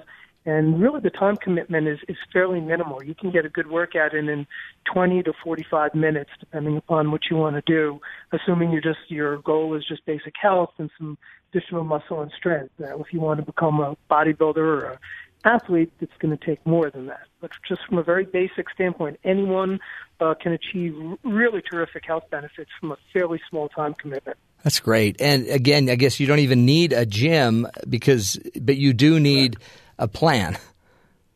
Correct. Yeah, you can buy small dumbbells. You can use body weight. There's books. A good friend of mine, Brett Contreras, has a book on body weight training that you could just do in your home. So, and there's others. You can look on the internet. The problem with looking on the internet, the advice is sketchy. So you can get some really good advice and some bad advice. So just if you're going to do the internet, just make sure you're getting the good advice and then consult with someone to find the good advice. But you can do it at home. You can go to a gym. Some people like training at home. Certainly the convenience factor is good. Some people get motivated by going to a gym because other people are around. There are certainly classes that can be taken that involve resistance. So a lot of options. Good stuff. Dr. Brad Schoenfeld, thank you so much for your time, your great work. Again, you can look up Brad on Facebook. Look him up on the internet. He's everywhere. He's on LinkedIn. But great insights into how to get a little more resistance training into your life and all the benefits, for heaven's sakes. Yeah, he's converted me. I'm going to go back to my sit-up plan that I started, I think, in January. As soon as I can do a sit-up. I was stabbed 4 times. We'll take a break, my friends. Stick with us. Coming back, giving you more insight, information you need to live healthier, happier lives.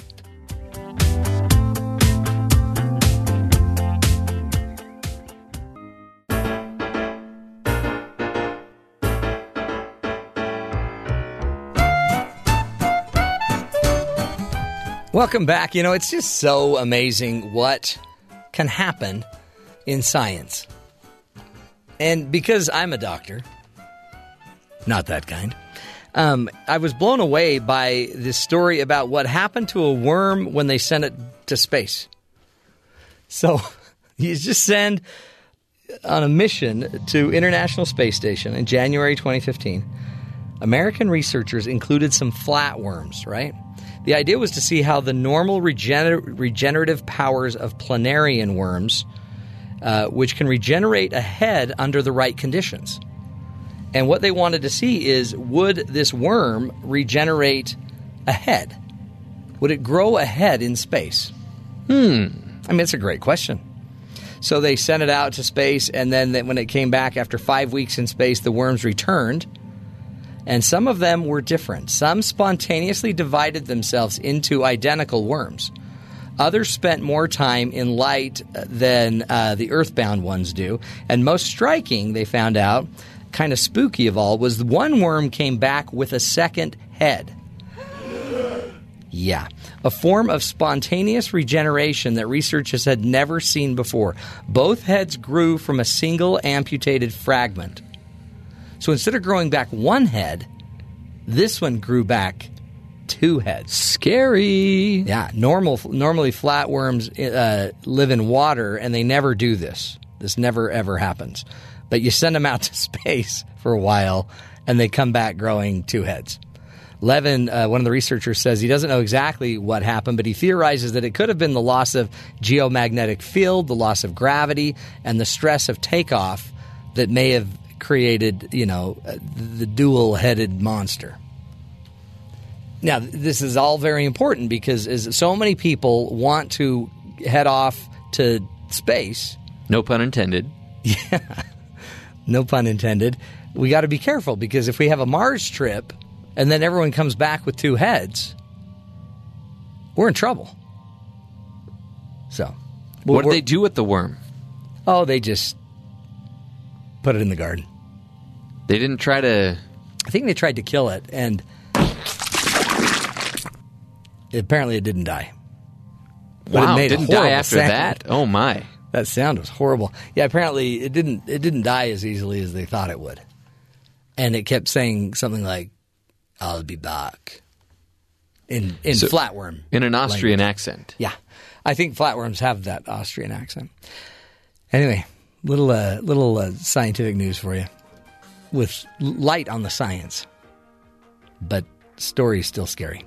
We'll take a break, folks. Stick with us. This is the Matt Townsend Show, helping you be the good in the world.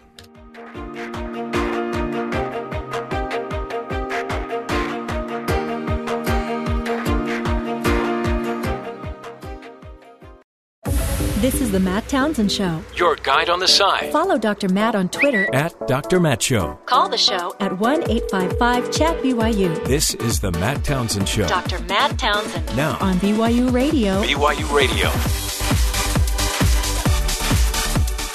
Welcome back, friends, to the Matt Townsend Show. Top of the morning to you. Hope you're having a great day, a great commute so far, and just making it the greatest day you got, you know? You only get so many of these, so you may as well carve it up nice. That's a good thought. Turn it into something that you can use. Today, by the way, we'll be talking about how to live well and spend less. Spend well, live less. Got it. No. It'd be live well, spending less. Oh, okay. Yeah. Sorry. Yeah, you're gonna want to. I was going to say, who wants to live less? No. You want to live as much as you can, but not have to pay top dollar for it. Life is hard. Money is scarce. But you don't have to have everything you think you need to have. We have so much stuff at our house we're trying to get rid of, but then the back of our head says, well, but what if we need it? Can you get rid of that golf cart? I'll take it off your hands. No. What golf cart? You were talking about a golf cart yesterday. Your kid's driving around in a golf cart? Yeah, we don't own a golf cart. His neighbors all got it on All my neighbors, government subsidy. Yeah, So. because President Obama was giving incentives to buy electric cars. So all my really wealthy neighbors just went and bought golf carts so their kids could play. And now every kid in our neighborhood wants either a golf cart or a Vespa. Is that like a coffee? No, it's a scooter. Oh, okay. But what I'm making, I've decided this. I'm going to make my children, and because I may buy a family Vespa that we can just all use. And because I think it'd be super fun to go pick up my son on our Vespa. You could just say no. Well, no, but here's why I've always wanted a Vespa. Because it feels like there's a lot of no here, and you're just sort of compromising with the family Well, but option. but here's what I'm going to do. I'm going to make them watch hours of motorcycle accidents, which you can do on YouTube. Oh, yeah. Because they're telling me, but I won't do that. That was stupid. That was a dumb move by that one guy. So I'm going to make them watch about 5 hours of Vespa accidents. That's just going to that's just going to desensitize them. You think? Oh, yeah. I don't think so. It's pretty jarring. I mean, I don't know what 5 hours will do. But I know that 10 minutes the other day, it's pretty jarring. You're going to tape their eyelids open and that kind of thing? You're going to watch it. And then I'm going to have them do a report. Ooh. And then I'm going to make them take a motorcycle driving class. Yeah. And then by that time, I'm pretty much sure they'll be disincentivized. When I was in driver's ed, right, the school district brought the trailer with motorcycles in it. Ooh, cool. Or no, it didn't have motorcycles. It was a trailer, so you could come and on that day learn and test and earn your whatever you needed to get a motorcycle license. And so the trick was you needed to bring a motorcycle. I didn't have one. My dad did. So I said, Dad, can I borrow your motorcycle? He said no. Yeah, no. Because his was actually a big motorcycle. Yeah, big thing. And you're going to have a hard time holding that up. You need probably something smaller to begin with and all this stuff. So it's like I want to get a motorcycle license, but I can't get a motorcycle license without a motorcycle that I'm not allowed to get. Yeah. That's it. See? It's perfect. That's the perfect logic to keep your kids from getting a motorcycle. See, the greatest part of my driver's ed class was when they put on this video that had Hulk Hogan or Hollywood Hulk. It was before Hollywood Hulk Hogan. Yeah. And he's facing the camera and he said something like, "When I'm in the ring, I yield to my opponent. Just like when I'm on the road." And then he rips his shirt open. You know how he used to rip those little wife beater thingies? Yeah. I don't like the name of that, but and it worked. I never, you yield, but you also always rip your shirt open, which I find weird. It's kind of a little excessive. I mean, I know HR's come in a couple times about it. One of the things we'll also be addressing today, other than, of course, talking to our good buddies at BYU Sports Nation, and I'm going to have Spencer, who lived in South Korea, address the story we talked about last hour about a young boy who had never seen so much leg hair on somebody on an airplane, so he kept pulling on the leg hair. I posted the article, has a video on it. That's great. To Twitter, where the kid reaches through the seat, grabs the guy's leg hair, and yanks it out of his leg. Creepy. It seems creepy, but there's creepier things. And I just found another one. In Spain, there's a bizarre baby festival that's called the Baby Jumping Festival. And they put babies down on the road, and this guy dressed like a matador kind of comes and jumps the babies. Like Evel Knievel over babies. Nice pair of Adidas shoes on that jumper, too. Yeah, well, you got to have good jumpers if you're going to be jumping babies. And these parents, after the festival, lose their kids, right? The social services. It's crazy. Well, no, it's because it's part of the festival. They're all taking photos. Everyone's happy. And he's just a happy guy. He runs around town, I guess, with a hammer, and he chases teens around, and then eventually he'll come and jump babies. This sounds like some Halloween tale. No, this is just ancient rituals. This is like with its roots deeply, I guess, entrenched in paganism. Parents scaring you into doing the right thing, like now go to bed, or Johnny Hammer is going to come around and get you. Yeah, in fact, there's because what it is, the guy is dressed as the devil, and he then chases people around with a hammer, and everyone runs away from him in the town. Of course, when someone's chasing with a hammer. I'm sorry, are we the only country that doesn't have these overly bizarre traditions? And I mean, I guess we have mascots at sporting events, but we're not chasing you around with hammers. Yeah, we have Walmarts. We have other things. That's a good point. Hey, by the way, I was supposed to remind you that you're supposed to talk to them about something I can't remember. Yeah. And then we'll also be bringing that other thing up. But you remember. I remembered. Okay. And we may not even have time Serena. Yeah. We may get to that Serena Williams, John McEnroe story. But no Venus? No. Oh, Venus. Oh, Venus. He always breaks into song. Have you talked to him about that? No. Okay. I thought you were. No. Wouldn't that be great if we had you got the memo. If we had our business meetings in song? That'd be great. Like sitting across from Don O'Neill, him giving us feedback while singing. So anyway, we'll get to all of that, right? Plus, but first we got to do the headlines. Terry, enlighten us. Gas prices are projected to be lower on the 4th of July than they were on New Year's Day. That's the first time consumer data tool GasBuddy has made such a projection in the 17 years it's been around. I think the big story there is GasBuddy has been around for 17 years. Is it GasBuddy or is it GasBuddy.com. It's where you go to find low gas prices in your area. Okay, cool. You click on their map and they'll pop up all over town saying this is the place to go for cheap gas. Right. So the projected price is also the lowest Independence Day price since 2005. And it's thanks to the unexpected decline in the price of crude oil this year. Per GasBuddy, the nationwide average on the 4th of July is expected to be $2.21 per gallon, or 12 cents lower than the price of gas on January 1st. Typically, gas would cost 47 cents more per gallon on July 4th than on New Year's Day. Huh. Because of summer driving. Yeah, because of they summer use special markups. summer mix of fuel. They're just marking up prices to make money, and we pay for it because we're gullible. The 10-year average for 4th of July gas prices is $3.14 per gallon. That was according to CNBC. Considering gas prices were once predicted to come close to $3 this summer, one analyst calls this quite the dramatic turnaround. Yes. By the way, it's connected to Trump.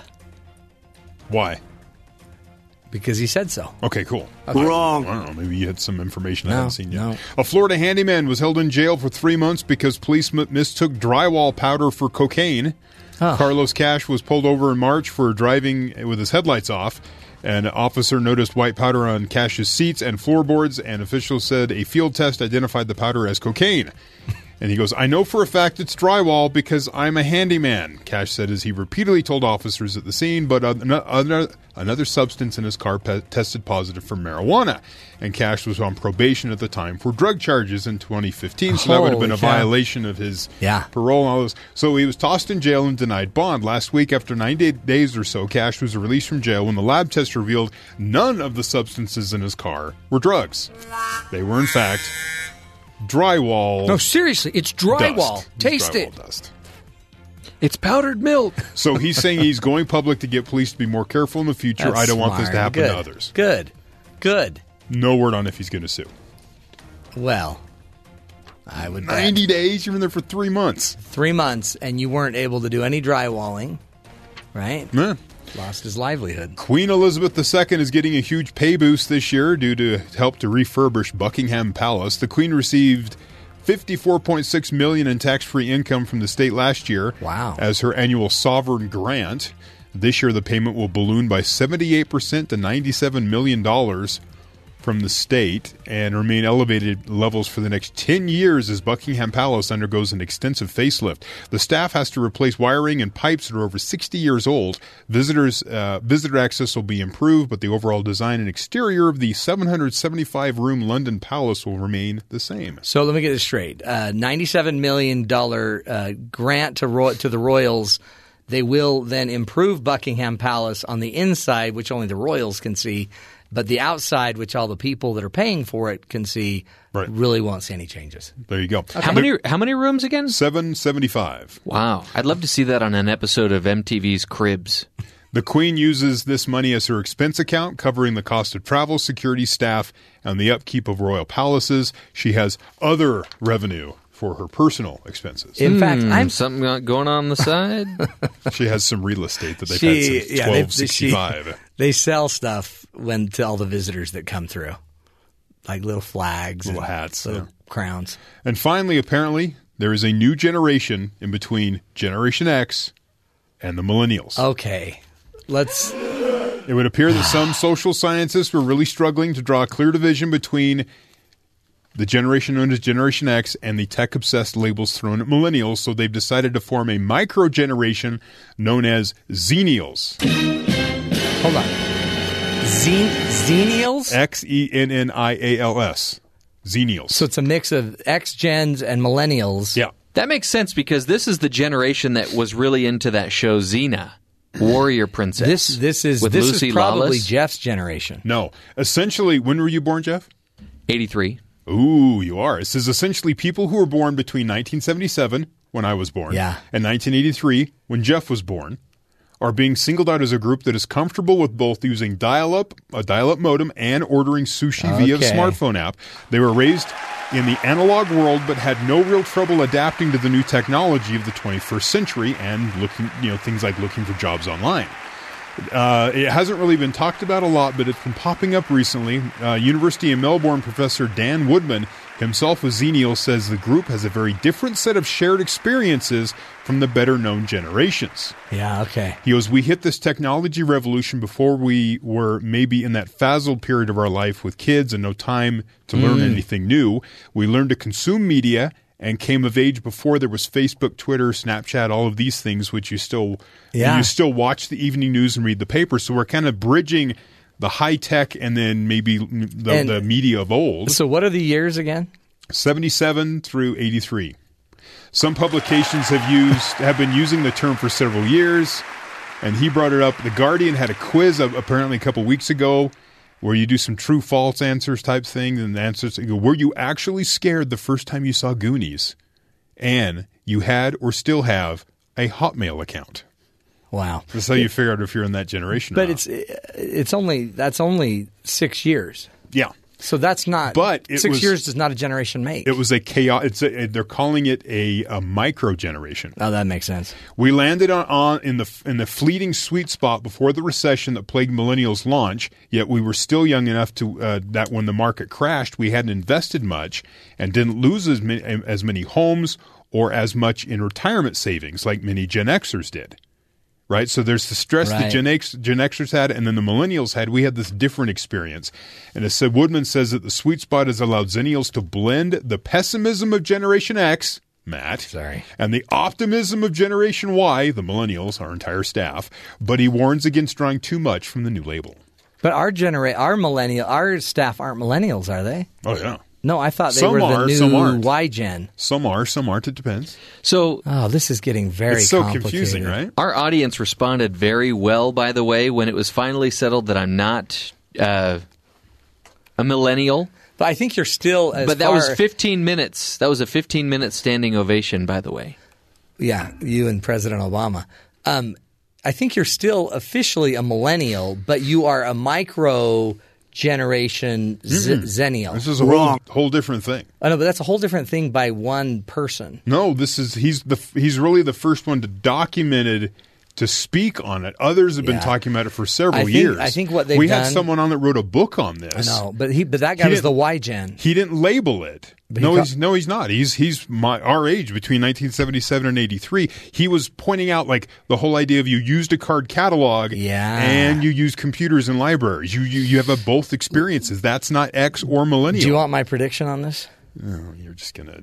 No, my prediction is we have just totally destroyed the whole generation picking on generation thing. Because now it's too complicated. Because people have a hard enough time remembering millennial, Y, and X. Zennial. Right. It's not going to happen. It's over. That was 20 minutes of booing for you, by the way. We've just watered it down.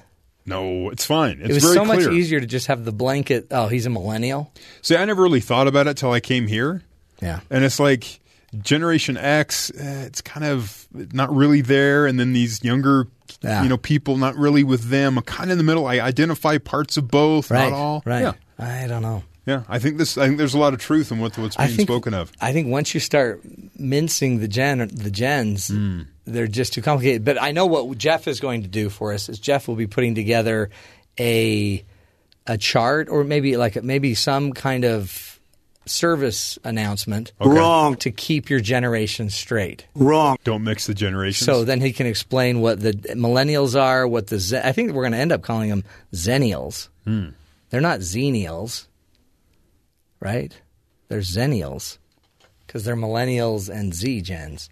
Zennials. Well, not generation. There is no Generation Z. It's X. Oh. So X. So how do you call it Zennial? Well, what would X be? What's the sound that X makes? Shh. Sound it out. Shh sound. Seems like we talk about this at least once a week. We should. I need to put together a little stinger for all of our Generation X segments. Exactly. Let's talk about X, baby. Okay. Wow. Wow. That just you can workshop that some more. Yeah. We'll work on that after. Yeah, don't worry about it. So coming up next, we're talking about living well, spending less. 12 secrets of a good life. Stick with us.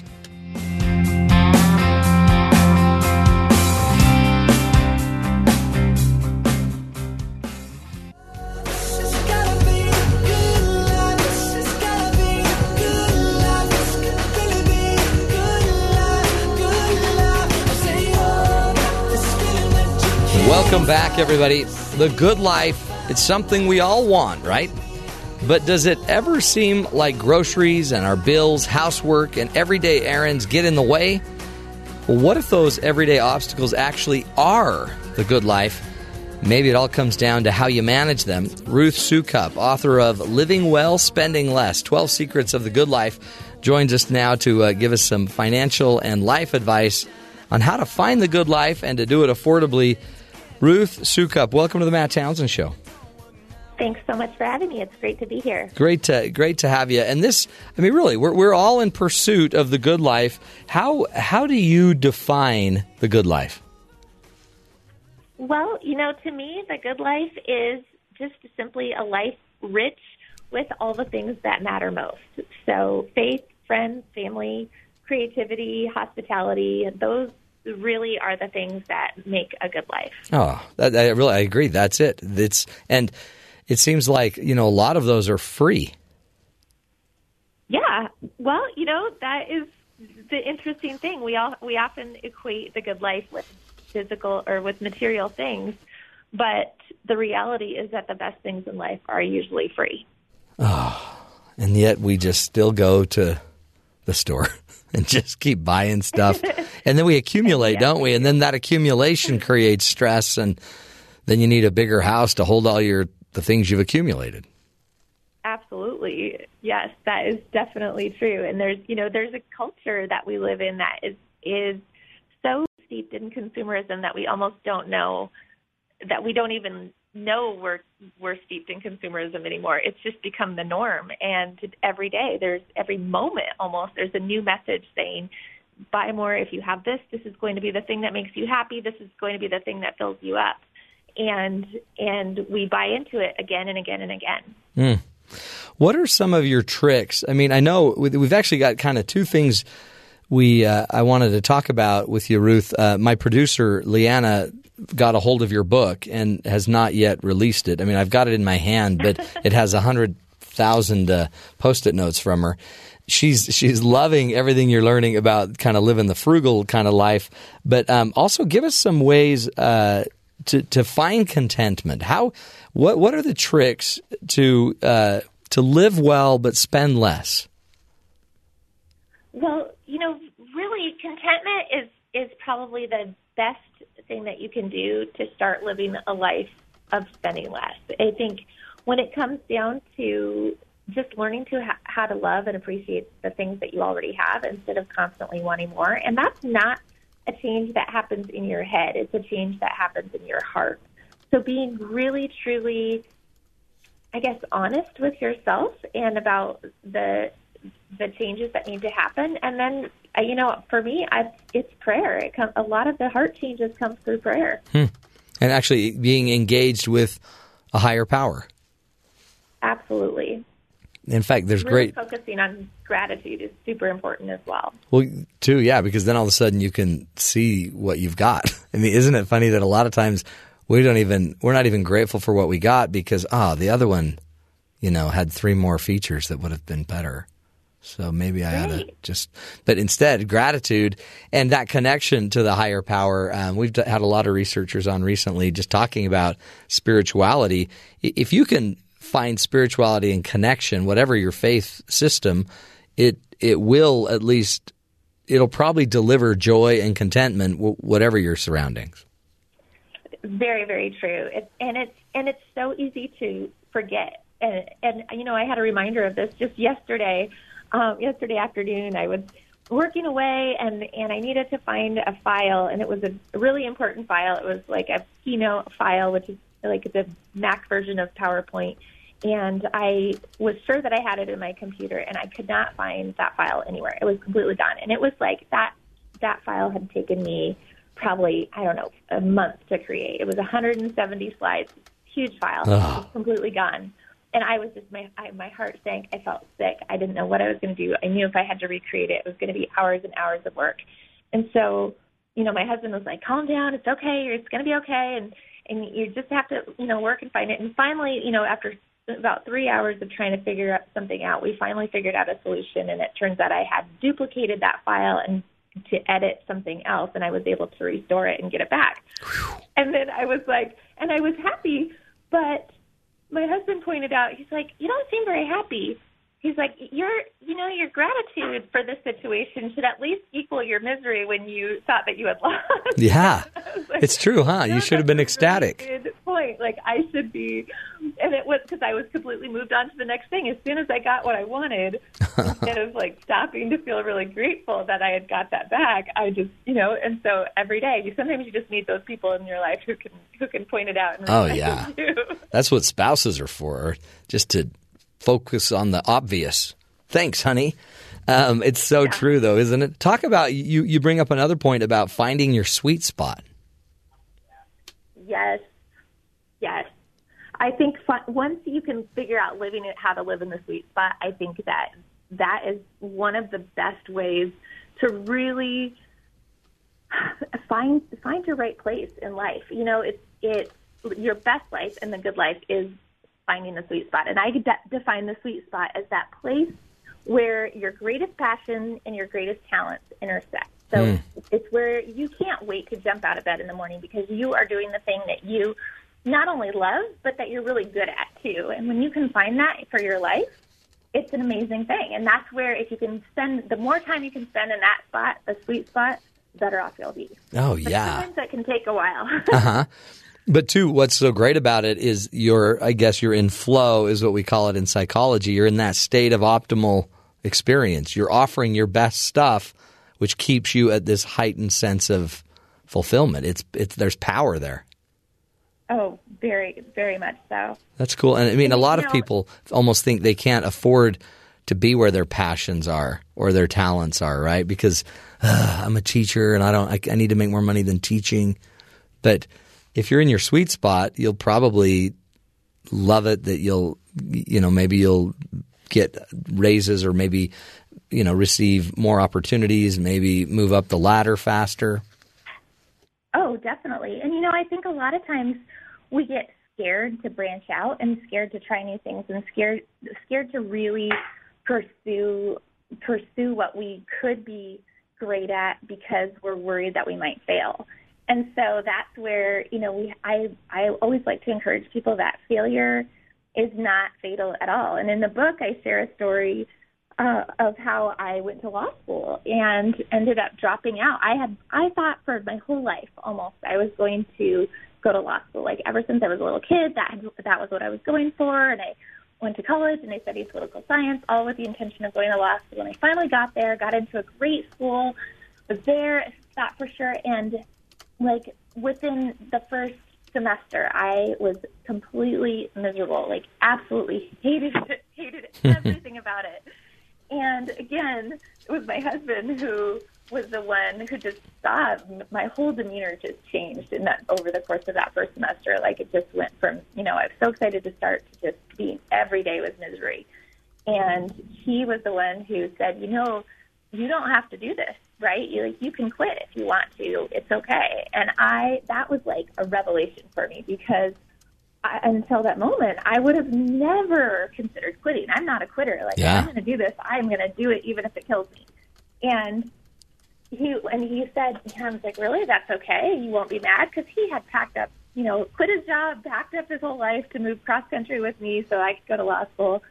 And he said, yeah, no, it's okay. I think you need to, this clearly isn't the right thing for you. And I ended up dropping out and quitting. And it was so scary, and it took several years to find my sweet spot after that. It wasn't like I quit law school and the next day I was like, okay, now I know what I'm going to do with the rest of my life. It took a long time, but I would have never found my sweet spot had I not been brave enough to quit the path that I was on. Yeah, sometimes you gotta take that hard turn, right? And that hard turn might lead you right to your sweet spot. And sometimes what we thought was our sweet spot when we were 8 may not turn out to be that when we're 38. We're talking with Ruth Soukup. We're going to take a break, come back, and continue discussing her book, Living Well, Spending Less, and an article she wrote that is titled 12 Ways to Live Well and Spend Less. Interesting insights from Ruth Soukup. Stick with us, folks, helping you see the good in the world. We'll be right back.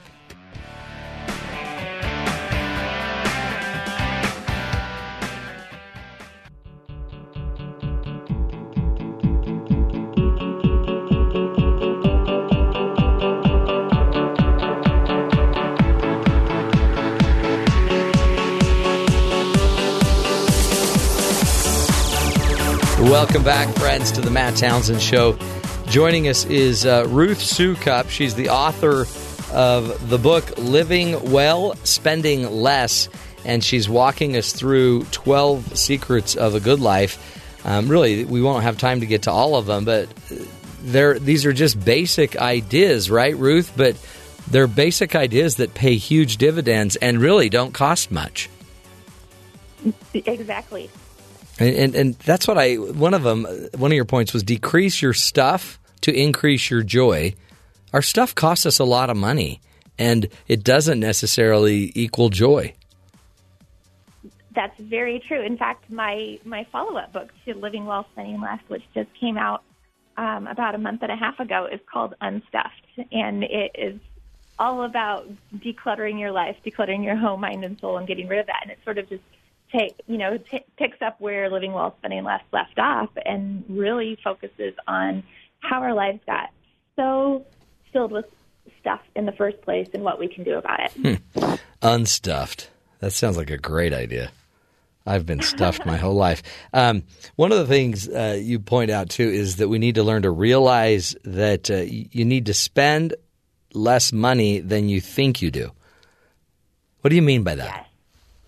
Yes. Well, I think a lot of times we spend mindlessly without even realizing what we're spending our money on. And that's not true for everyone.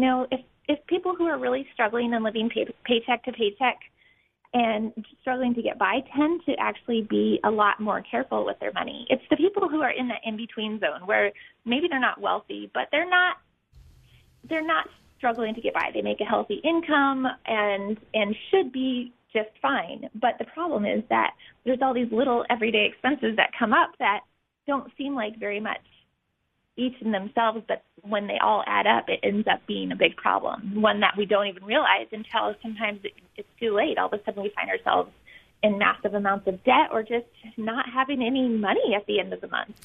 And it's so true. It's like we're lulled to sleep, right, by just the hum of life that we don't actually pay attention to what we're doing.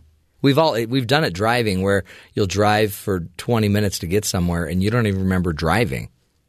We kind of live our whole life that way.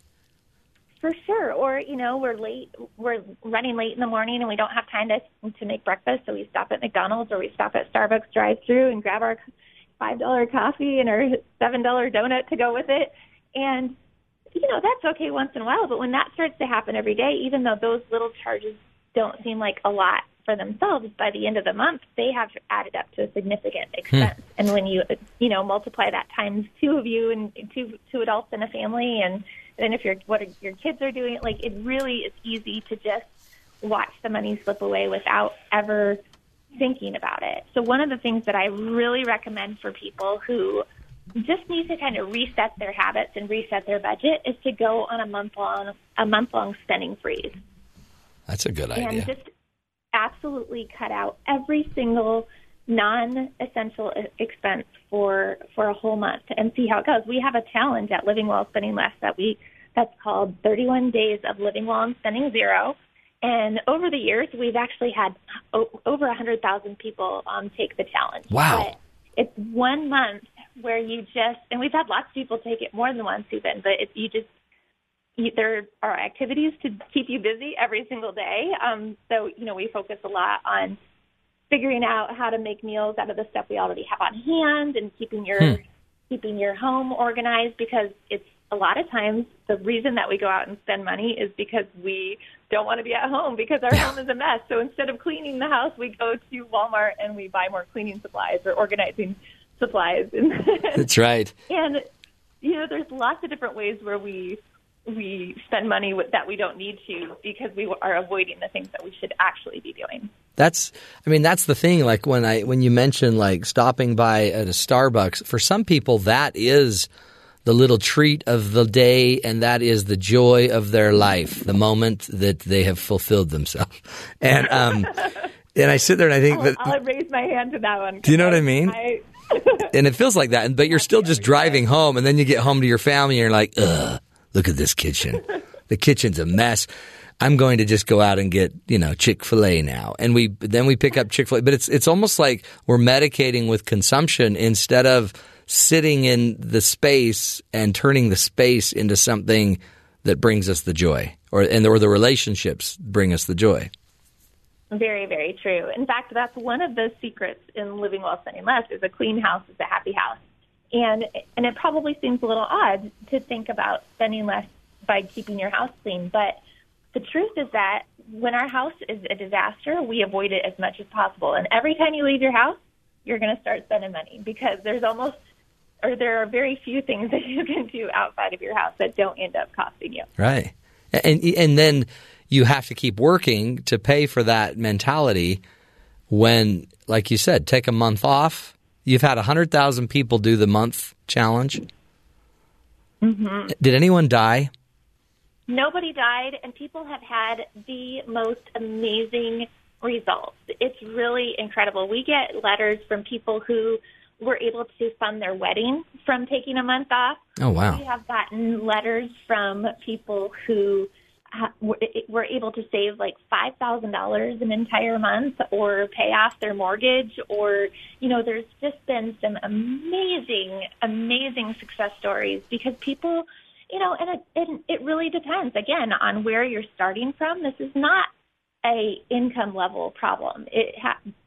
Spending issues happen whether you're making $200,000 a year or $20,000 a year. And you can be poor and be making a huge amount of money if you're not managing it well. Right. Yeah. You're just going to dig yourself deeper in the hole. Well, Ruth Soukup, I think it's a great thing you're after here. And the website, livingwellspendingless.com, is also just a great resource for everybody out there in listener land, because they've got a million tools and information, the blog. They've got wonderful resources there. We appreciate you, Ruth. Keep up the great work, and we'll have to have you back on your new book, Unstuffed. That sounds like a big hit. Yeah. We'll talk about decluttering. Awesome. Thank you so much. Ruth Soukup. Go check out the website, livingwellspendingless.com, or her books, Unstuffed and Living Well, Spending Less. They're on the shelves. You can get them Barnes & Noble. Get them everywhere, folks. Good stuff. We're trying to help you, organize your life and get used to some of the easy stuff, right? We don't have to just keep complicating it to distracting us from the fact that we're sliding. It's not working. Anyway, we'll take a break. Come back, visit our good buddies at BYU Sports Nation. Find out what's coming up on their show at the top of the hour. You're listening to the Matt Townsend Show. We'll be right back.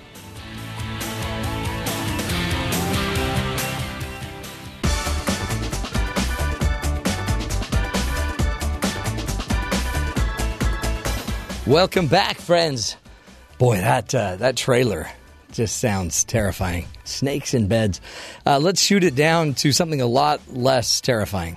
In fact, it warms your soul as we move down to our good buddies at BYU Sports Nation, Spencer and Jerem, as they're getting ready for their big show. Hello, gentlemen. Hello, Matthew Townsend. How you doing?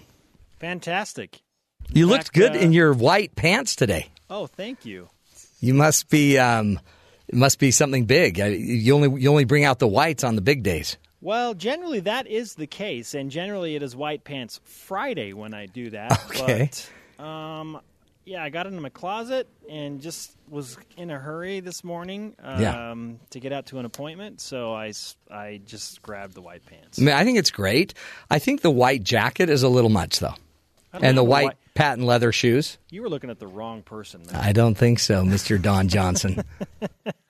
I'm sure that wasn't Sheila Line. Yeah. Miami Vice was so awesome. Those were the days, seriously, when you could wear a white jacket and just let your hair blow while you're in the boat. Miami Vice, the open to that show, I was just like, let's go, Don Johnson. I'm with you all the way.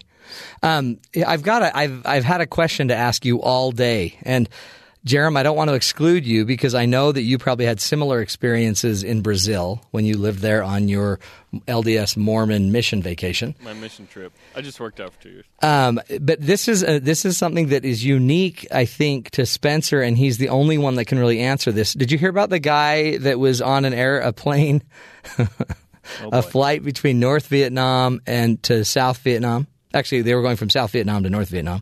What? And he woke up. I know. I didn't know they had flights there. But he woke up to this weird sensation of somebody pulling the hair on his legs. Oh, no. And he looked down, and he actually filmed it. So we've got a clip of it on our Twitter page, at Dr. Matt Show, of this little boy pulling the hair on his legs.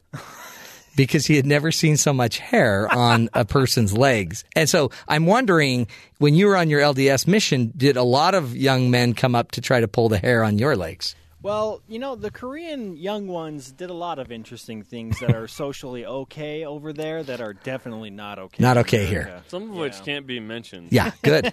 And thank you for your discretion. But apparently they've never seen, hair on legs. It fascinates them. That is one of the many things that fascinates the Asian youngsters. Also, colored eyes. They get so geeked out. Do they about really? Blue and green eyes and blonde hair. Do they want to touch them? Yeah, they do. They do, but they don't. You're They're like, just don't kinda touch my eyes. I feel like it's my 2-year-old when he sees a dog, he wants to pet it. He thinks he wants to pet it, but then he's not really sure, so he'll get really close and then keep moving his hand away right at the last minute. That's how it is when they see your blonde hair and your eyes. And they love to point out that Americans have big noses. Oh, they do? Yes. Yeah. They just call it for what it is. Yeah, you've got a big nose. If you're overweight, too, they'll be like, wow, you're fat. Thank you. All right. Thank you very much. Well then. That's very nice. Okay, so then let's have this will be fun. Jerem, you can answer this. So let's say a 2-year-old is playing with your leg hair. Is that something you just let go on? No. And you just smile at them lovingly? I mean, 2 years old is not a big deal, right? At what age do you stop the child from playing with your leg hair? Any age. So 16-year-old. Any age. Definitely stop that one. I don't let my kid play with my leg. Okay, good. That's what I bought her toys for this reason. That's good. Well, way to And train my leg her up. is not one of those toys. Yeah, that's great parenting advice. That's why I love to bring it to you guys, because it's just, you always are full of such great advice. Thank you. Jeff says you guys are full of it all the time. Yeah, that's probably it accurate. being fill in the blank. Hey, okay, I've got to ask you. I'm going to wait on this one again until tomorrow because it is a big topic. I'm going to save it. So, what do you think of Phil Jackson getting fired? Long due. Probably a good thing. Yeah, probably good for the Knicks and for Phil Jackson. Yeah, break it. Let's be done. He's going to get paid. He's getting paid either way, I guess, right? Yeah. But Phil's not hurting. He didn't seem as involved as you might need to be. Well, something had to change. Involved or not, the success wasn't there. It felt like, okay, we can either move the general manager or we can get rid of a bunch of players that he's butting heads with. Yeah. And it just seemed like the easier move was to get rid of the general manager, because that's one position compared to trade Kristaps Porzingis and what are you going to do with Carmelo Anthony? I mean, it just... Right. Yeah, that's more complicated. Totally. And those are some big names. Yes, they are. And you even pronounced them right. Well, I could say it confidently, and you probably wouldn't know, right? It's not Carmelo. You were thinking Porzingis. I'm thinking Carmelo. Anyway, it's not Caramello. That is so good. Talk to me about your show. You guys you're still doing that today, right? In about 8 minutes. Probs. Okay. What's up on the docket? We're just fascinated by this whole independence conversation. It evolved yesterday from how long do you want BYU football to be an independent team to is it paying off in your opinion? Because there are several different ways to look at whether or not independence has given back the investment that BYU put into it, right? Right. Are fans getting what they want out of it? Some are. Some think it's the best thing ever. Others, not so much. Why is that? How do you define the reward for taking the high risk of going independent? And I think it's mostly working. I'll tell you the ways in which I think it could be better. Oh. Athlon Sports ranks all 130 Division I coaches in college football. Where does Kalani Sitake rank? It was much lower than I thought. Really? Yes, but not although the lowest. It moved up. He moved up 11 spots from last year. Plus, men's soccer coach Brandon Gilliam. What does BYU men's soccer have to do with Team USA and the World University Games coming up this summer? And men's volleyball coach Sean Olmstead on the number 4 signing class in the country. Yeah, we also have the second edition of 10 and 10. Jerem Jordan will break in the top 10 defenses that BYU football will face in the 2017 season. Yep. You guys, that's a great show. It's like you've been working on it. Yeah, And then there's this whole Pepsi situation with the University of Utah that we will address. Hold on. I'm not even up to speed on that. Okay. Then you need to watch the very beginning of the show. Okay. Yep. At the very beginning. Is that the first segment then? Okay. Yes. Usually that's when I'm taking my tryptophan to take my first nap. Okay. But the first segment of the show will air at approximately 10:45. Okay, I will be right We're going to do there. the third segment first. Does that make sense? Okay, that totally makes sense. Wait a minute. Oh, no. Now I've just messed up your entire flow. Oh, well. Well, Reverse gentlemen, pyramid. of course, you're going to kill it. Knock 'em dead. 5 minutes away, folks.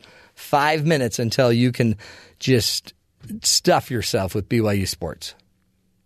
That sounds, I know, for a guy with missing his gallbladder, that sounds painful. But it's not. It's going to be good stuff. Hey, imagine you get a water bill that is $100 million. It's a bit high. It seems a little extreme. I mean, I know this summer is hot, but come on. Where are you? In the desert? The water bill wasn't so bad, but the service charge was eye-popping. Kieran Healy of Orange County in central North Carolina got a water bill. The bill was only $189, but the service charge was $1 shy of $100 million. He asked the Orange Water and Sewer Authority on Twitter Wednesday if he could make installment payments. Healy posted later Wednesday the utility assured him that his bill was wrong. Those government employees can make quite a lot of money. I know. I mean, that is some serious service to be charged like that. But I have received a bill that was like $3,000 for my water. Mm-hmm. And it's because we had a leak. And we leaked thousands and thousands of gallons of water. But your lawn looks amazing. My lawn was just beautiful. Green, plush. It was lovely. No, it leaked underground. We didn't even get the benefit. It kind of just leaked into and was absorbed into Mother Earth. Mother Earth was grateful. But it was like a $30-something $100 bill. And then they showed up. We didn't even know. We didn't even look at our bill. And then they showed up with a bunch of trucks and said, you got a problem here probably. See, we've had that before too, but it's usually just a matter of the meter maid. That's actually a different job. But the meter reader misreading the meter. Really? Like couldn't get the numbers straight? Right. Well, that's hard. It's just a number. You add a couple of zeros. It really is. It's all in how you put it. Did you hear this new research about if you want to get somebody to eat a vegetable, you've got to change the name of the vegetable? Oh yeah, I think we've talked about this, right? Maybe when I was gone. Oh, okay. Did you guys talk about it when I what's was the gone? example? What's an example? If you can call it cauliflower, but instead you ought to describe it with indulgent words like dynamite. Cauliflower or sweet sizzling broccoli. See how that just even that tangy. Think about this: tangy sweet peas. Yeah, tangy sweet. That maybe doesn't make sense. Yeah. Rich sweet peas. Doesn't that make you want to eat it more? But I already like all of these that you're listing. It used to actually be called cauliflower, but there was the association with babies and yeah. And they tried to call it caulifluoride. No, it didn't take off. So you got to think marketing, right? You got to think like a marketer. You could make it like sweet corn. That's easier to eat than just zucchini. So you got to call it sweet sizzling zucchini. Then you're getting somewhere. A little tip for everybody that's got their kids they're trying to feed. Hey, an 8-year-old is our hero of the day. As you know, we like to always wind up the show with our heroes. Saturday, an 8-year-old boy was named the East Texas hero for his efforts during the April 29th tornadoes. Zachary Cousin rescued his 10-year-old brother and 10-month-old sister from the family's vehicle after it was picked up during a storm. Imagine this. Our state and our country will be a better place if we had more people like cute little Zachary. That's what State Representative Cole Hefner said. The family had just gotten caught in a storm in Canton, Texas. The vehicle just came up to the storm and started flipping as it was being pushed around the entire road. It was crazy. Anyway, after the crash, this cute little Zachary Cousin, 8-year-old boy, got out and then brought his sister and brother to safety. So he's now the hero of the day on the Matt Townsend Show. See, you don't have to be an adult and you don't have to be muscly and strong to be a hero. You don't have to do anything just crazy brave either. Sometimes you just need to be willing to act on your instincts and do what's natural. Help people. That's the show, my friends. We do it every day, Monday through Friday, 9 to noon Eastern. We'll be back again tomorrow, but we can't do it without you. So to make sure you tune in, and if not, go to iTunes, go to BYU Radio, go to MattTownsend.com. We're everywhere. Until then, let's take care of each other. We'll make it a great one, if you will, and we'll talk again tomorrow. BYU Sports Nation, up next.